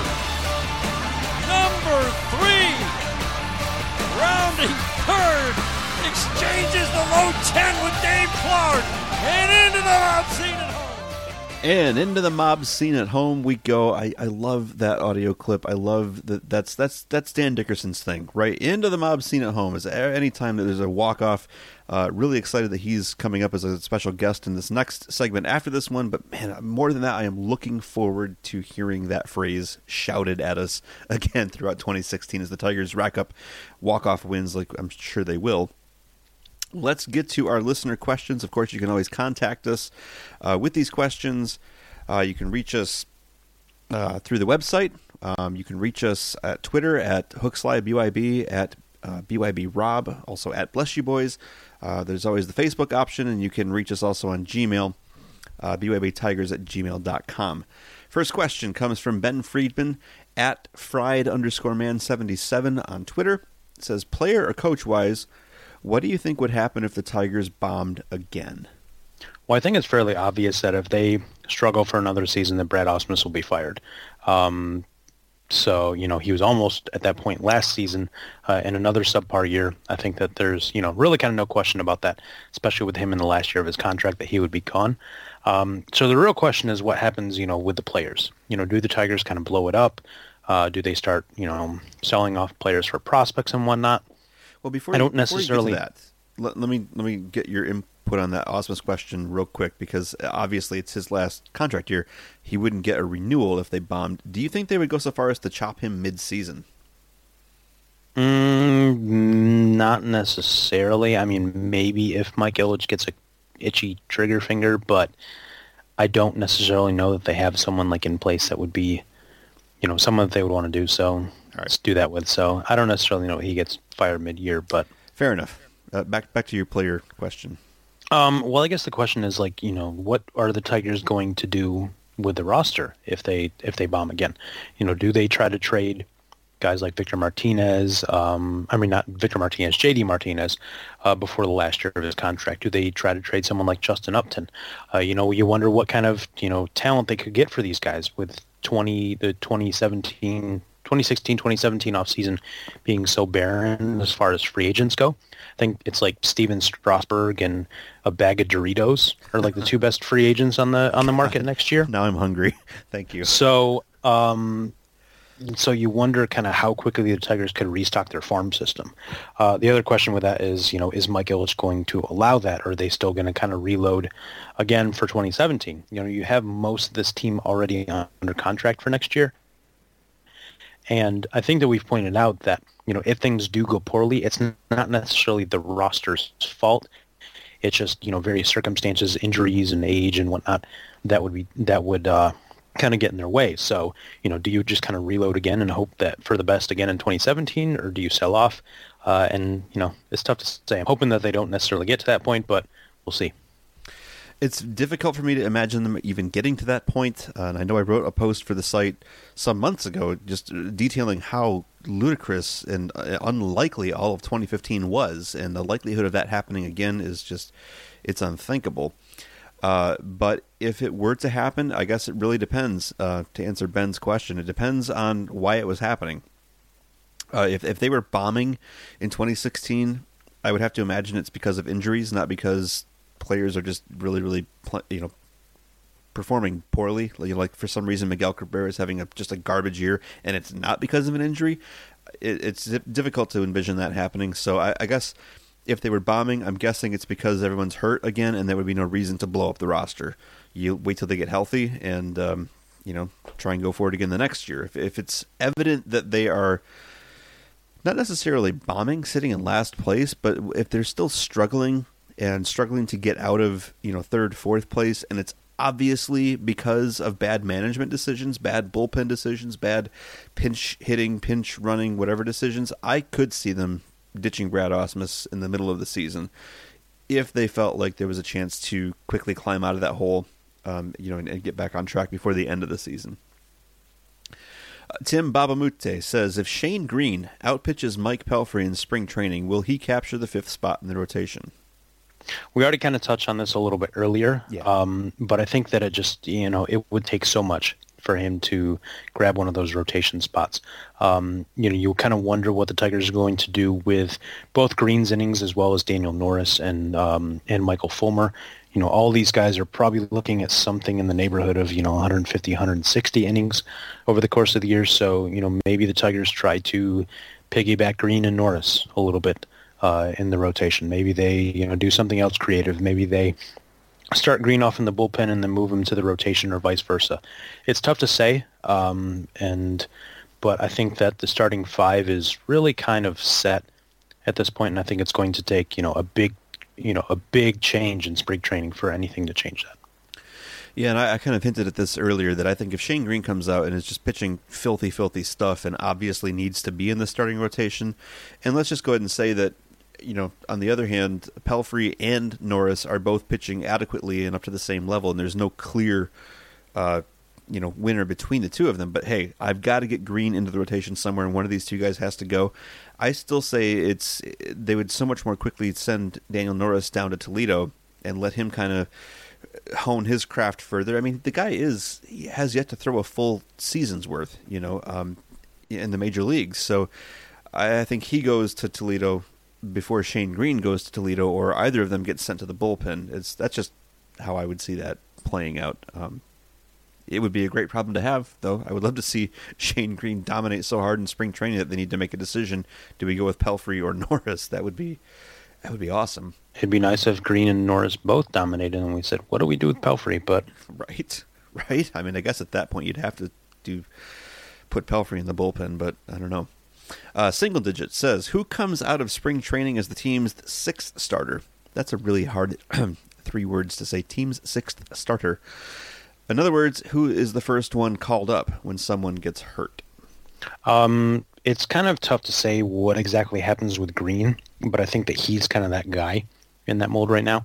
You've already have Brad Ausmus kind of talking about him a little bit, and he's kind of been the forgotten man this year. I think that even Single Digit himself forgot about Green when he wrote this question. So I think that Green's the guy. I think that if that injury happens later in the season, you may see the possibility of Michael Fulmer creeping into that spot. But I think that if an injury happens in April or May, we're not necessarily going to see Fulmer right away. So it would probably be Green. Yeah, Fulmer is an interesting prospect. I meant that not necessarily literally, but he is a prospect. We've talked about him on this podcast before, and I sometimes forget just what kind of a prospect he is, even on the national level. And Baseball America released a list of their top, whatever it was, 50 or 100 right-handed pitching prospects in all of baseball, and I think Fulmer was like number 10 on a list of all of Major League prospects. And I went, wow, I keep forgetting he's that level of a prospect. That's awesome. So that's certainly an option as someone who becomes a team's sixth starter. But like you said, they have so much depth, it seems like, in the starting pitching right now, that Shane Green could be that guy. It could end up being, I don't know, Matt Boyd. It just seems like there's a lot of different options up and coming right now. They haven't even mentioned someone like Buck Farmer. I know Buck Farmer is. I don't know if he's really. We'll see, but yeah, be in that conversation. And of course, Kyle Epstein's not in the picture anymore, but Kyle Ryan still is. Mm-hmm. So there's just a lot of different choices to go with there. But I would imagine that as we've said, with the front five seemingly locked in place, Green would probably be the next most obvious choice if he's not in the bullpen and not stretched out enough to take a spot start. Mr. Sunshine, I assume that's Mr. Sunshine and not Mrs. Unshine. I'm kidding. Yeah, Mr. Sunshine. It's Mr. Sunshine, but I read it as Mrs. Unshine for like the first year after I joined Bless You Boys back in like 2013. I think he's been at BYU longer than us. Yes. Yeah, I was certainly there when I signed on. And I'm just kind of sharing that little tidbit. It's embarrassing that for at least a year I thought it was Mrs. Unshine until it hit me. I'm like, duh, Mr. Sunshine. Idiot. Says, can you remember an off-season in which so many big-name free agents, Ian Desmond, Dexter Fowler, Giovanni Gallardo, Austin Jackson, etc., are still floating around? Obviously, a few of them have the qualifying offer dragging them down. Yeah, we've seen instances in the past where guys go into January and February unsigned, but getting this late into February and this close to spring training, it really is kind of unprecedented. And the funny thing is not all those guys are burdened by the qualifying offer. You get guys like Austin Jackson who, he's coming off of a down year but could still probably earn a major league contract somewhere. And guys like Desmond, Fowler, Gallardo obviously still have the qualifying offer attached to their names. And it really is kind of surprising that some of them have gone unsigned. Fowler is still a very good center fielder and one that I think that many teams would, benefit from giving up their first round pick for. Desmond's coming off of a subpar year, so we'll see what happens with him. But it's just kind of surprising that so many teams are really holding on to this first-round pick for the kind of players that could really help their roster. If the Tigers had the need, it would almost be worth it for them to go out and grab one of these guys, hopefully on the cheap. But they just don't necessarily have any room for anyone at this point. I mean, would you take Ian Desmond over Jose Iglesias? Probably not. Dexter Fowler over center field situation? Probably, but I think that, they have a decent situation already right now with Cameron Maben and Anthony Gose. It's very interesting to see, how teams have kind of evolved in their spending ways over the years and how they're prioritizing, prospects and, these young players and cost-controlled players over more expensive free agents who could help them right now. And I will give a much shorter answer to that. The basic question was, can you remember an off season when this was the case? And the short answer is no, I don't. Like you said, there were years when Max Scherzer waited until January to finally sign, and he was a big name still out there. And even this year, it took Cespedes quite a while to finally sign, but I don't remember the pool being quite so full this late in the game. So interesting to find out what happens to some of these names, whether they'll just have to, I don't know, try out or wait until. Well, wasn't Stephen Drew still unsigned all the way into June, July, something like that? Yeah, both him and Kendrys Morales went into that point. But that, people kind of saw that all along. They were like, why are you declining the qualifying offer? and whatnot. I think we're still getting into some of that, although we have seen a couple people accept it this year. So, people were kind of blaming the qualifying offer for all this, but I think that it, falls on, the players and the agents just as much as the qualifying offer and the rules itself. Yeah, and I would say there's obviously a marked difference between, say, a Stephen Drew not getting signed and a Dexter Fowler, just in terms of production and quality. Moving along, Brent Snellgrove asks, the Tigers have rarely signed players from Asia. Kenta Maeda and Wei-Yin Chen were both available. Is there a cultural issue here? I don't necessarily know if there's a cultural issue. I think that Chen is a little bit of a difference, or a little bit different than some of the other instances a lot of people are thinking of, because Wei-Yin Chen was an MLB free agent. He had pitched for the Orioles for, 3 or 4 seasons already, and the Tigers just went a different direction when they'd signed Jordan Zimmermann. As far as collecting players from, whether they're amateur or professional players from Asia, I think that the Tigers just don't necessarily scout that area very heavily. Teams still have somewhat limited resources in, being able to scout players and bring them over to the United States. And the Tigers have focused most of theirs on Latin America and a lot in Venezuela as well. They do quite a bit of work in Venezuela, although we'll see what happens with that, given the recent political unrest and economic issues that the country's been having. So I don't necessarily know if it's a culture issue. It's just kind of, where the Tigers have prioritized their scouting base over the years. Yeah, I would have to agree with what you said there. I can't imagine that there's any kind of a cultural thing going on there. It's probably just a bandwidth issue. The Tigers just have not had a lot of depth in terms of scouting, it seems like, over the years. And that's one of the things Al Avila addressed as soon as he took over as general manager, was adding a few more scouts.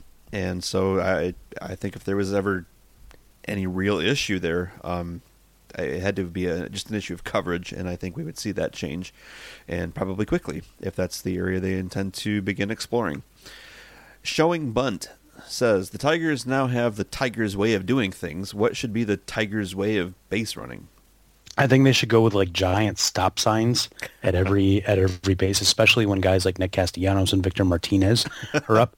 They can pop out of the base or something like that, or pop out of the ground. Lord. Nice. Or, you got a guy with, when you're playing the White Sox, you could have a guy with binoculars in the stands that will say, stop here or go there or what have you. I think that just communication is key. And I think that if the Tigers, they're communicating better and using more signs, like literal signs, not, baseball signs, actual signs. I think that'll help.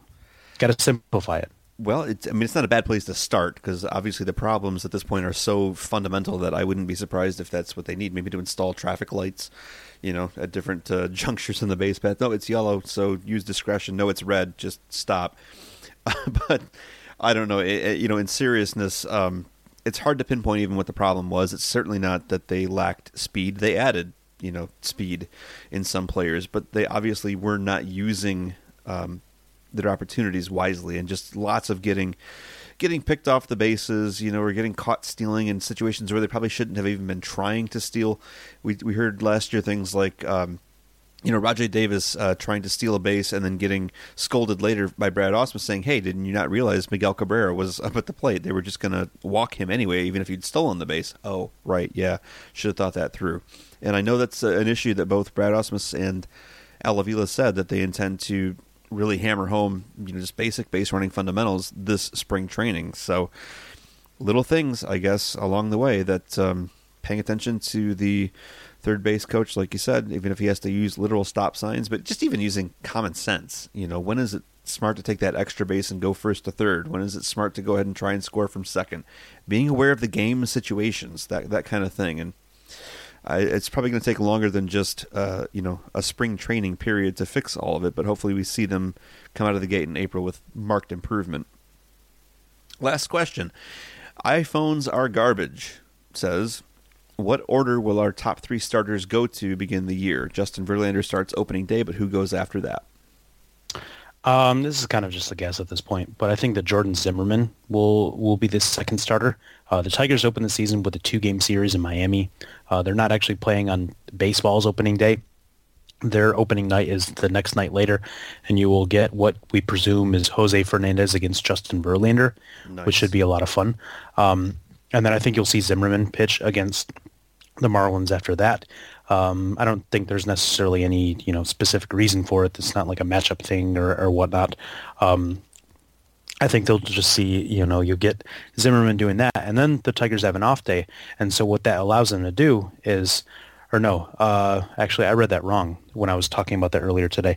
So they have an off day, but then they have a home opener against the Yankees. So, it may come down to whether Brad Ausmus wants to use Sanchez or Zimmerman in that home opener against the Yankees. And, I think that, Zimmerman's kind of the guy who doesn't necessarily seem to care about that stuff. So I think that Ausmus will use him against the Marlins and maybe, push Sanchez into that start against the Yankees. It makes as much sense as anything, really, because I don't know that there is some status, obviously that goes with who gets the opening day ball, and I'm not sure that necessarily exists beyond opening day to who goes second versus third. You could make a case for either Zimmerman or Sanchez, being comparably good pitchers. Maybe Sanchez gets the nod because he's got tenure. Maybe not. I don't think it really necessarily matters. You might, if there's anything to what we talked about earlier, and saying that Zimmerman may decline slightly against the American League for a little while, then maybe it makes sense to use him against the Marlins and go ahead and let Sanchez open against the American League with the Yankees. But do they think? One thing I just thought of. Yeah. Do you think he uses Zimmerman because he's been hitting more recently?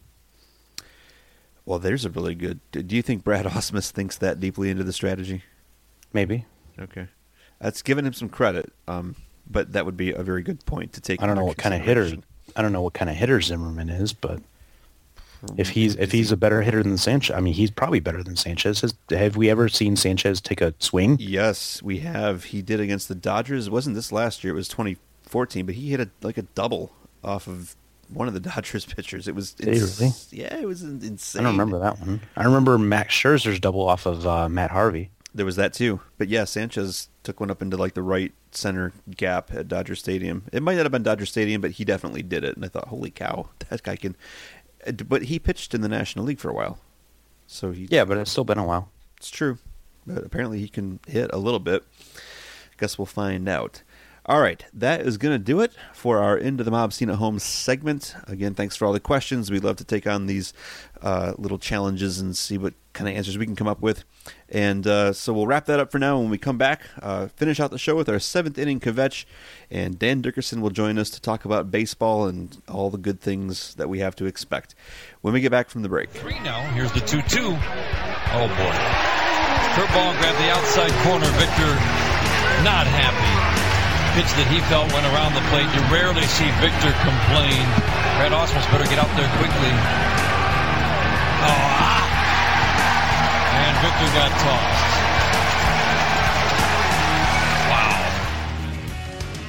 And welcome back for the break. We're ready to wrap up this show with the 7th inning kvetch. As you know, this is the portion of the show that we sometimes reserve for special guests and interviews. And we do have a special guest with us today. Dan Dickerson joins us for this segment. Of course, you know Dan as the play-by-play announcer on the Detroit Tigers radio network, the voice of summer. Dan, it is truly a pleasure to have you back on the show. Well, I appreciate you having me back. I always like talking baseball with you guys. You hear that, Rob? That's Dan Dickerson's voice. That sounds like baseball to me. Sounds like spring to me. There you go. Well, let's jump right in with the hard questions. Let's just go right to the numbers. Most recently, Baseball Prospectus released their PECOTA projections today, and they, along with other systems, have the Tigers finishing lower than I expected. They had them finishing in third place with 79 wins. That's all. Do you agree with these systems, Dan, these projections that are coming out, or do you think the Tigers are primed for bigger and better things? Funny, I was just having a discussion with somebody else about projection systems, because exactly what you're talking about. They're all the projection systems are coming out. Started with Fangraphs, kind of below 500. Sports Illustrated ranked their 30 major league teams from 30 to 1 in their most recent issue, and had the Tigers at 16, and ESPN ranked their 30 to 1, and they're at 19. So yeah, I mean, everybody's kind of got them in that same at 500 or below. And the thing that, when I look at projection systems, I mean, they're all kind of the same, and they all have a sameness to them because they're all looking at a player's career, recent history, age, health, and you understand how they end up kind of being the same. And to me, the fun is, because we all like to figure this out, right? We all like to project. We all like to, especially if we're Tiger fans, whatever fan you are. But I like trying to figure it out. So I've just been looking in recent days. What is the upside for this team? And you look at what's the possibility? What's been the highest? I like to look at WAR because I truly believe if you can figure out what a player's WAR is, and you can do that for a whole team, good luck doing it. But if you can, you'll have a pretty good feel for where they're going to end up with total wins. Now, if you look at the upside for all of these Tigers players and where they've hit in their careers, I mean, Miguel Cabrera has been a 7 WAR player. Ian Kinsler's been a 5 WAR player for 3 years running now, 5 WAR plus. Upton is at 3.5 to 4 WAR. Zimmerman 4 WAR. I mean, there is talent on this team. So you get into the what ifs, and to me the biggest ifs are Anibal Sanchez, Victor Martinez, health and getting back to productivity for both, and then there are some other. Is the bullpen as good as we think it is? So I think it's fun because I don't think projection systems can account for guys coming back from injury. I don't think they can account for a guy like J.D. Martinez, who's changed his swing 2 years ago at age 26 and turned into a monster hitter. And I don't think they can sometimes take into account motivation, intangibles. Kansas City is a great example. I think the projection systems have missed to the tune of 30-some wins for both Pittsburgh and KC in recent years because sometimes you just can't predict how a team and the pieces are going to fit together. It's a fun exercise, but the way the pieces fit, the chemistry, there is something to that. Ask anybody. And there's just so many little things that can and can't go right. And it all adds up. So I don't know. I took a stab at it the other day. I came up with a rough number. It seemed a little bit high, but it's fun to try. It's fun to try to figure it out. I think the projection systems in the Tigers' case are low. I really do. I think I don't think they're taking into account Miguel Cabrera, Justin Verlander coming back strong. Guys who are on Hall of Fame career tracks tend to age better through their 30s than other guys, and those two were on Hall of Fame career tracks until Miguel still is until injuries. So I don't know. It's fun to figure it out, but I think they're missing some things with this Tiger team, and I do think the upside is absolutely there for a 90-win season. So you're calling 90 wins? Yeah, I was at roughly. I tried to figure out the WAR for each player. Right. You add it to 48, and that's kind of the basic formula, and I came up with 92. So one thing I will say, the Tigers gave up 803 runs.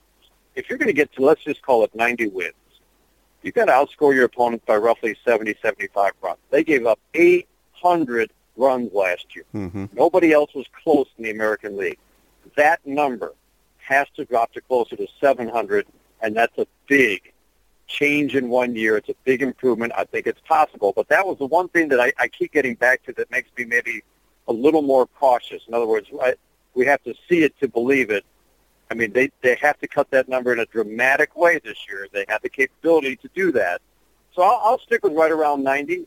I mean, that's optimistic, but I'm an optimist by nature. But I do think the talent is there to get there. I think sometimes you project 90 wins, and then you're just absolutely counting on every best-case scenario for every player to get there. That's not the case in this team. Now, Dan, you had mentioned Jordan Zimmermann as kind of one of the pieces that could help the Tigers cut down on those 800 or so runs that they allowed last year. But I kind of want to put you on the spot here. What do you think was the Tigers' best move of the offseason? I think one of the underrated moves, and just for shoring up the bullpen purposes, was picking up Justin Wilson. I don't think that's the key move, but to get a power arm to the left side who, he cut his walk rate sharply last year while maintaining his strikeout and inning dominates lefties and righties. That's a great pickup for relative low cost, and it could be a huge piece of the bullpen. So to me, that's an underrated, very important move. Of all the moves that they made, that's a good question. I just think that the targeting guys and getting what you had a checklist of things to do, a to-do list, and he went out and got it done. But building up the back end of the bullpen to me is number one, because I think The offensive pieces were there for the most part, adding up, and it's really nice. But I really do believe without him, they still could have had a very good offense with return to health and power, especially for Cabrera.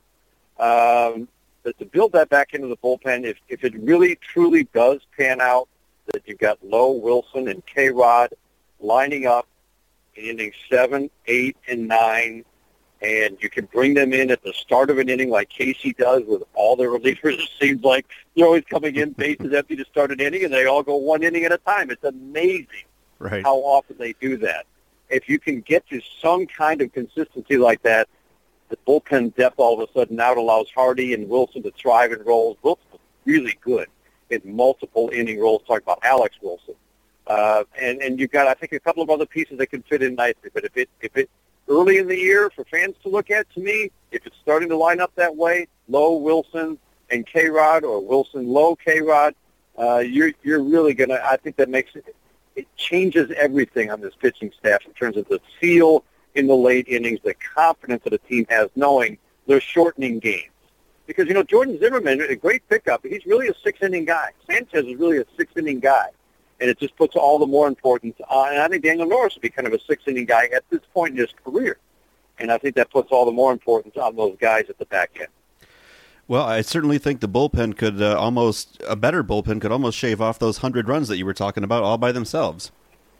It really can. I mean, we've seen some amazing, I'm not sure what Kansas City has done is not many are going to replicate that. But other teams have put an emphasis on the bullpen and targeted the right guys.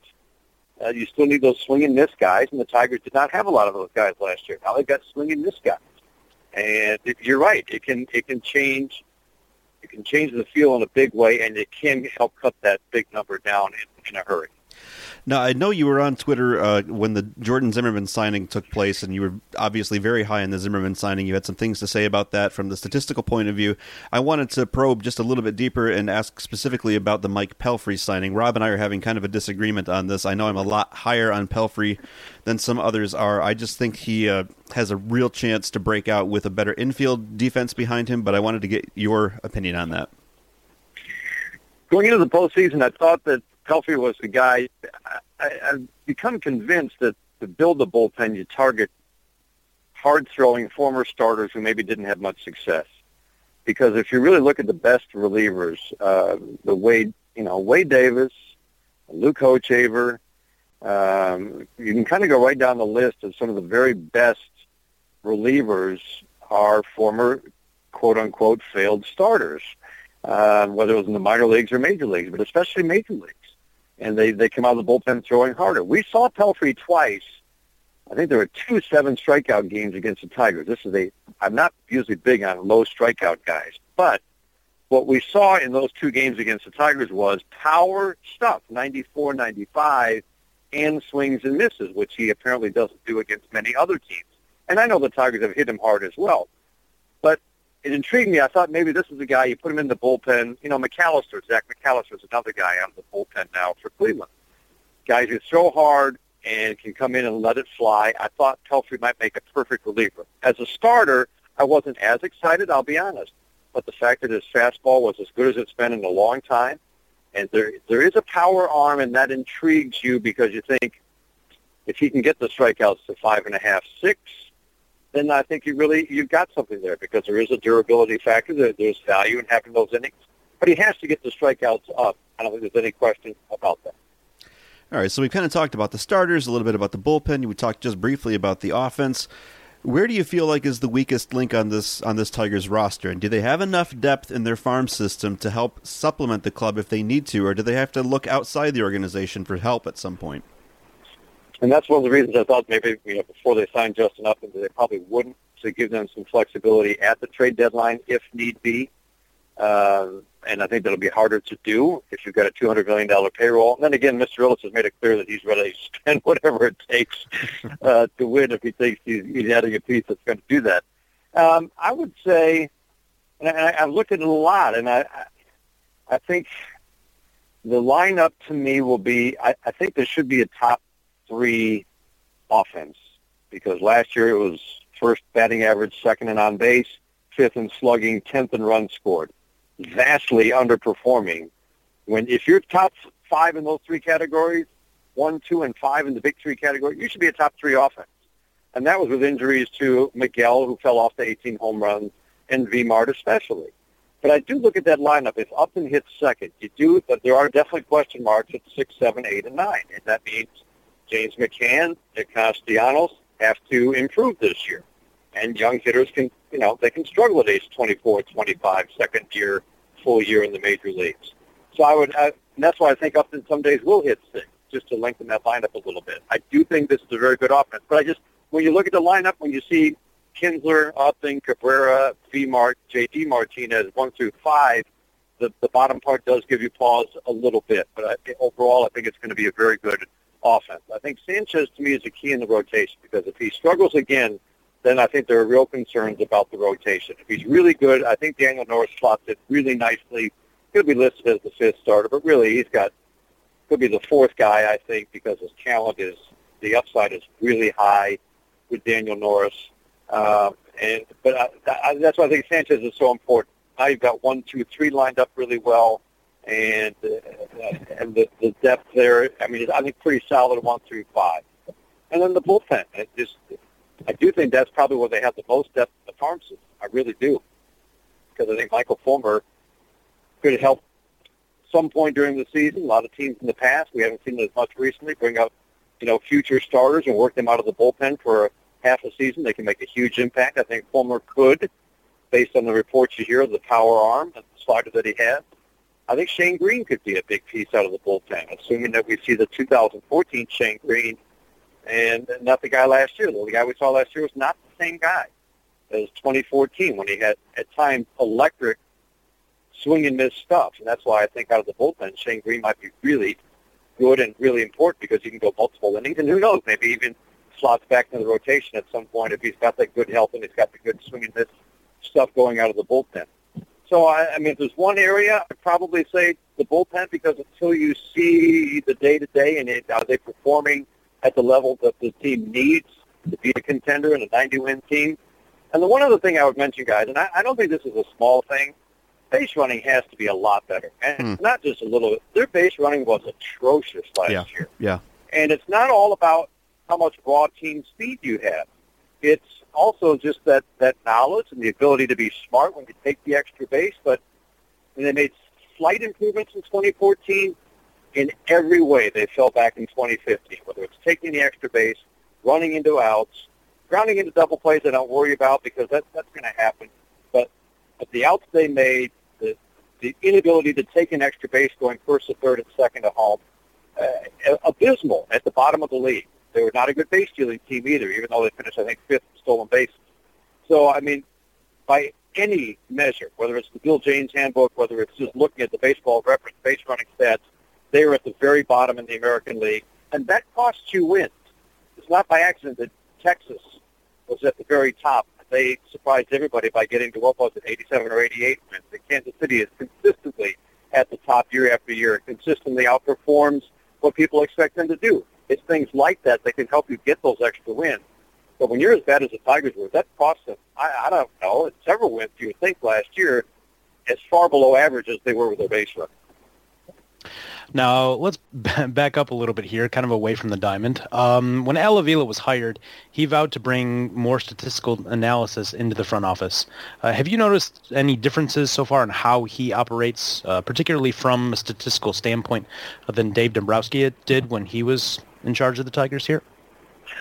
Not yet. I thought it was so significant that the first major pronouncement he made about how he's going to run things was, here's a guy from a scouting background, from a scouting family, for goodness sakes, who is one of the very best at scouting. And his first emphasis was on, we have a lot of catching up to do, I think were his words, in the analytics area. I haven't seen a whole lot in terms of how they're doing it yet, but just the fact that he's putting an emphasis on it, realizing the importance of it, talking with Sam Menzen, who is now been joined by, 3 more additions to the office, Jay Santori and Andrew Koo. I think they have an intern who's also joined them. We're talking about, I was just struck reading the book Big Data Baseball, which is a fascinating read about the Pittsburgh Pirates' use of analytics to turn things around on a low budget, by the way, after 20 straight losing seasons. And the number of, the data points that people have to look at, and Sam was saying it's in the billions. It's literally in the billions of bits of information that you are now getting. So the teams that can figure out, the formulas, the algorithms, how to best use that to their advantage are the ones that maybe that's the next advantage, because everybody's got the same information for the most part. Now, how to use that? So to put an emphasis on that is huge. I haven't seen a ton of, how they're going to use it. I believe, Al and Brad Ausmus have both said it's more about how you put the pieces together to build a team. But let's face it, Pittsburgh used it to be way ahead of the curve in use of defensive shifts, and they changed the way their pitchers, pitched so that they would have more ground ball pitchers with the shifts that they were using. And that was a huge change for them. So they used it to the game in and game out strategy. The Chicago Cubs have used analytics. I had a very interesting talk with Chris Bosio last summer, the pitching coach for the Cubs, about the guys. And look what they've done with Jason Hamill. Modest success, if at all, with Baltimore. Look what they've done with Jake Arrieta, who had middling to below average numbers with Baltimore before the Cubs got a hold of them. Even Pedro Strop. Look what they've done with guys who just had middling to no success in other organizations. But they target guys who, have certain, they're using the data to find those guys with high spin rates who can pitch up and down in the strike zone rather than side to side. And they use the analytics to target certain types of pitchers who will pitch to their philosophy, but they also marry it with the scouting to make sure they're getting guys who are, amenable to coaching and are able to change their ways and buy into what they're trying to do. And I think that's what the Tigers are trying to do. Use the analytics, figure out all this data is coming in. How do you best put it to use in roster construction, but also the game-to-game, and then marry it with the scouting, because that's still going to be a big part of what you do. The Tigers love Jordan Zimmerman because he's a really good pitcher, but also for the person that he is, and that does make a difference. It's funny you bring up that book, Big Data. I know both Rob and I just recently read that over the last couple of months, and when I was reading it's good, isn't it? I was salivating as I'm reading these, this story of how they managed to bring big data in and how they synchronized that with not only the players but the coaches, and they had the coaches sitting in with the analysts. A lot of resistance. Yes, but the way that they were able to smooth that out with communication. And so now I'm kind of curious, now knowing that you've read that, what popped into your head as you were reading that? Because I know for me, there were several points I'd reading and thinking, oh, wow, if the Tigers could only fill in the blank, you kind of want to apply that to the team. What popped into your head as you were reading that book? I think what you just mentioned, that, Clint Hurdle, a fascinating guy. I've gotten to know him a little bit because we play Pittsburgh every year. I love talking to him. But just the fact that they knew they had to do something dramatic, and the fact that he made sure that these guys are going to be in the clubhouse. But the key was they weren't just dictating to the players and coaches, but that because they were now in the clubhouse and a familiar face, the guys knew who they were, that they could say, okay, that's a good idea in general, but for this particular guy, whatever it might be that they were trying to do, maybe we shouldn't either shift or maybe we shouldn't have this guy pitching this way because that's not his strength. In other words, bringing up points that the analytics guys didn't know because they weren't looking at the scouting side but more the numbers side, and that constant communication that you just mentioned, I think that struck me, and it just seems like if you're going to do it, you have to have that. And that's what kind of stood out to me. Indeed. I'm hoping that the Tigers can pull off something very similar as they begin to kind of assimilate, big data into their own organization. Dan, as we start to wrap things up here, a couple final questions here. This one's kind of it's a softball for you. Who do you think is the Tigers' biggest threat right now in the AL Central? I wanted to say the Tigers were the favorite over KC, but I look at KC and I think, you know what, they're the favorite for a reason. I mean, what they've done, their last two postseason runs were so fun to watch. They've got something good going out there. They're outperforming what people expect. They're outperforming their expected one-loss. They're outperforming projections. They've got something that, another book that I'm recommending to anybody because I think it dovetails so beautifully with big data. It's called Intangible by Lonnie Wheeler. It's a really good read about the other side, the intangible side that we debate, but the examples that he brings up about you can't deny the impact that, and he goes through story after story, a veteran has on a rookie, that mentor has on another player to help them learn the ways of being a big leaguer or learn the ways of playing a position, or the character guy that joins a club, the Johnny Gomes of the world, who adds something every year. I mean, it's a great read, and it dovetails to me really nicely with big data because there's always going to be the other side. And Joe Madden, there's a long chapter in there with his quotes about the importance that he attaches to the character side, the chemistry side, the intangible side that is quite real in his view. And so, I mean, there are those. That's why Kansas City to me is a team to beat. They've clearly hit on something. I think it's one of those things where the end result is more than the individuals. If you just look at them and say, well, that's about an 85-win team. Clearly, you win 95 games because they do so many things right, but they play that team concept very well, and they've got guys who mesh very well. There's something to be said for that. So KC to me, they re-signed Gordon. Kennedy to me was a good signing for KC. Now, their rotation was 12th last year in the American League. I think the Tigers' rotation is better, but their base running is superior. Their defense is top-notch. Their bullpen is as good as it gets, and their lineup is good enough, especially with Gordon coming back. And that's why they're the team to beat. I think the Tigers can absolutely hang with them, but until they show that they can overtake them, Kansas City is the team to beat. And then I would put probably Cleveland next. I think the Tigers are better than Cleveland because I think they have more overall depth. I think Minnesota's intriguing, but I still think that rotation is full of holes. And I think Chicago just has way too many holes offensively. And that's why I would pick them probably fifth if you had to pick somebody fifth.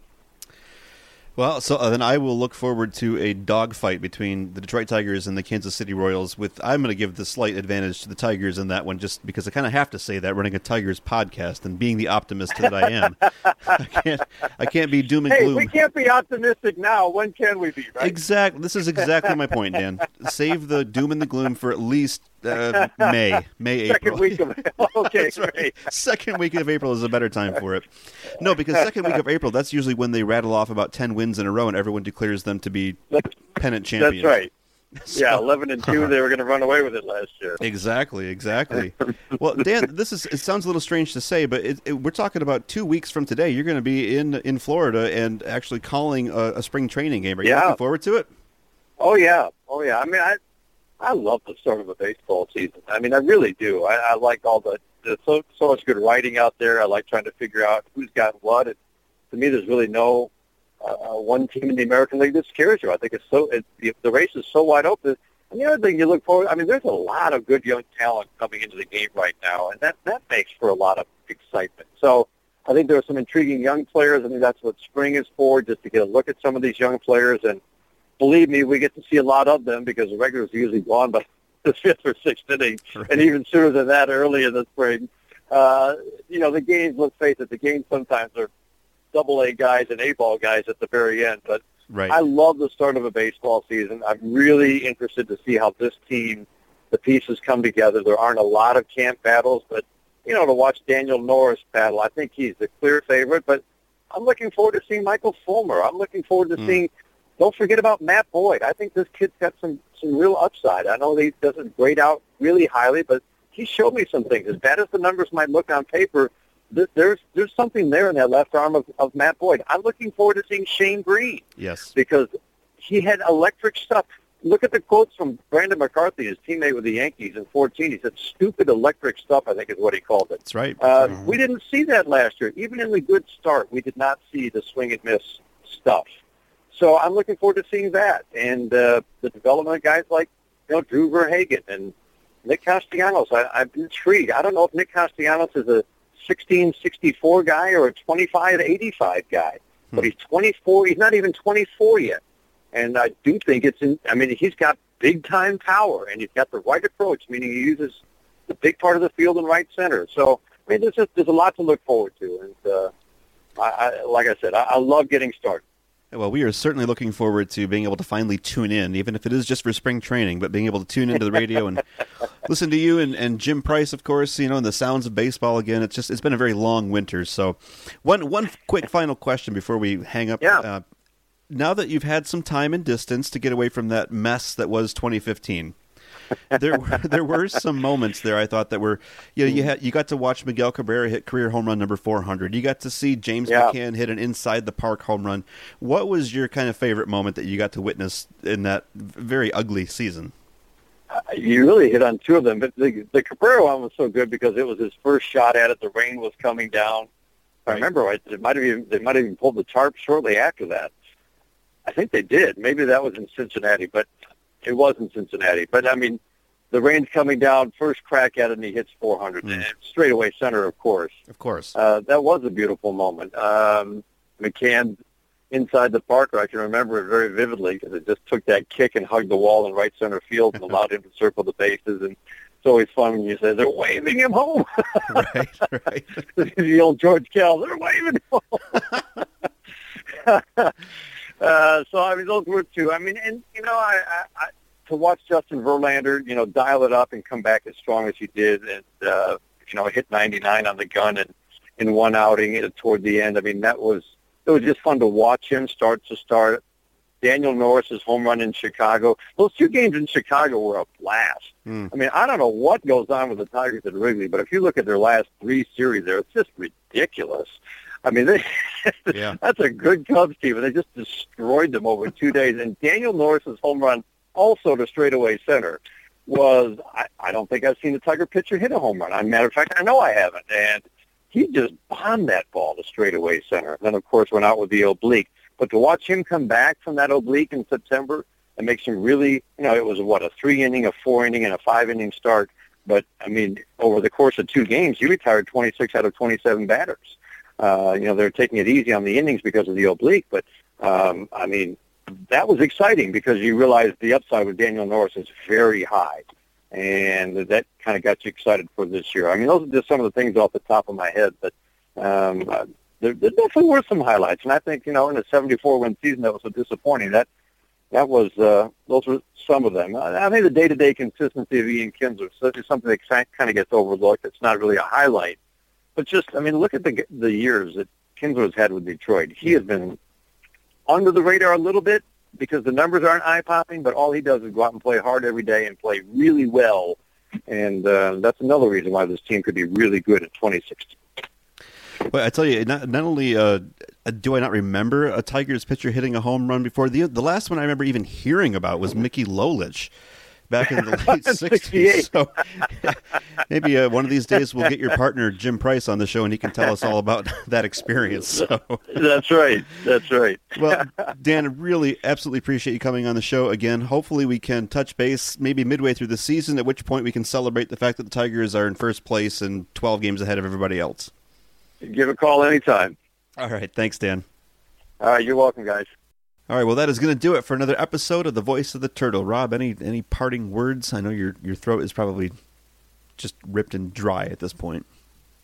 Honestly, I'm more just happy that I got to talk to Dan Dickerson. That was pretty cool. Isn't that awesome? Mm-hmm. I love it when he stops by. He's always very willing to talk baseball with us. He just likes to talk about baseball, I think, and it's cool that he is willing to converse with us on those subjects. We'll have to get him back, I don't know, June maybe. Definitely one of the perks of this job. Absolutely, it is. We'll just wait till Mario Impemba comes along. We'll have all kinds of fun when Rod Allen. That's right. I'll bet Rod would do the show. Ooh, we should get Gibson on here too. I now I'm kind of showing what's going on behind closed doors. I have looked into that, and still sort of looking into that, and just sort of a matter of where he's at with his health, and whether he has the energy to kind of take time for a phone call or whatever. But if things work out this next season, yeah, I would absolutely love to get Kirk Gibson on the show. Long time idol of mine. I watched him play growing up, so we could talk run expectancy with him. I would love to. I would love to know when he discovered that, what he thinks of it, if it's something that should be used more frequently. Oh yeah, ton of questions for Gibby, baby. All right, remember, we are only one half of the conversation. You're the other half. So leave your comments for us at the website at blessyouboys.com or find us on Twitter at HookSlideBYB or BYBRob. or send us an email, bybtigers@gmail.com. So on behalf of Rob Rojacki and Inaccurate Projection Systems Everywhere, this is Hookslide, reminding you that no amount of data analysis can prepare you for the awesomeness that is Miguel Cabrera. And we'll see you next time on The Voice of the Turtle.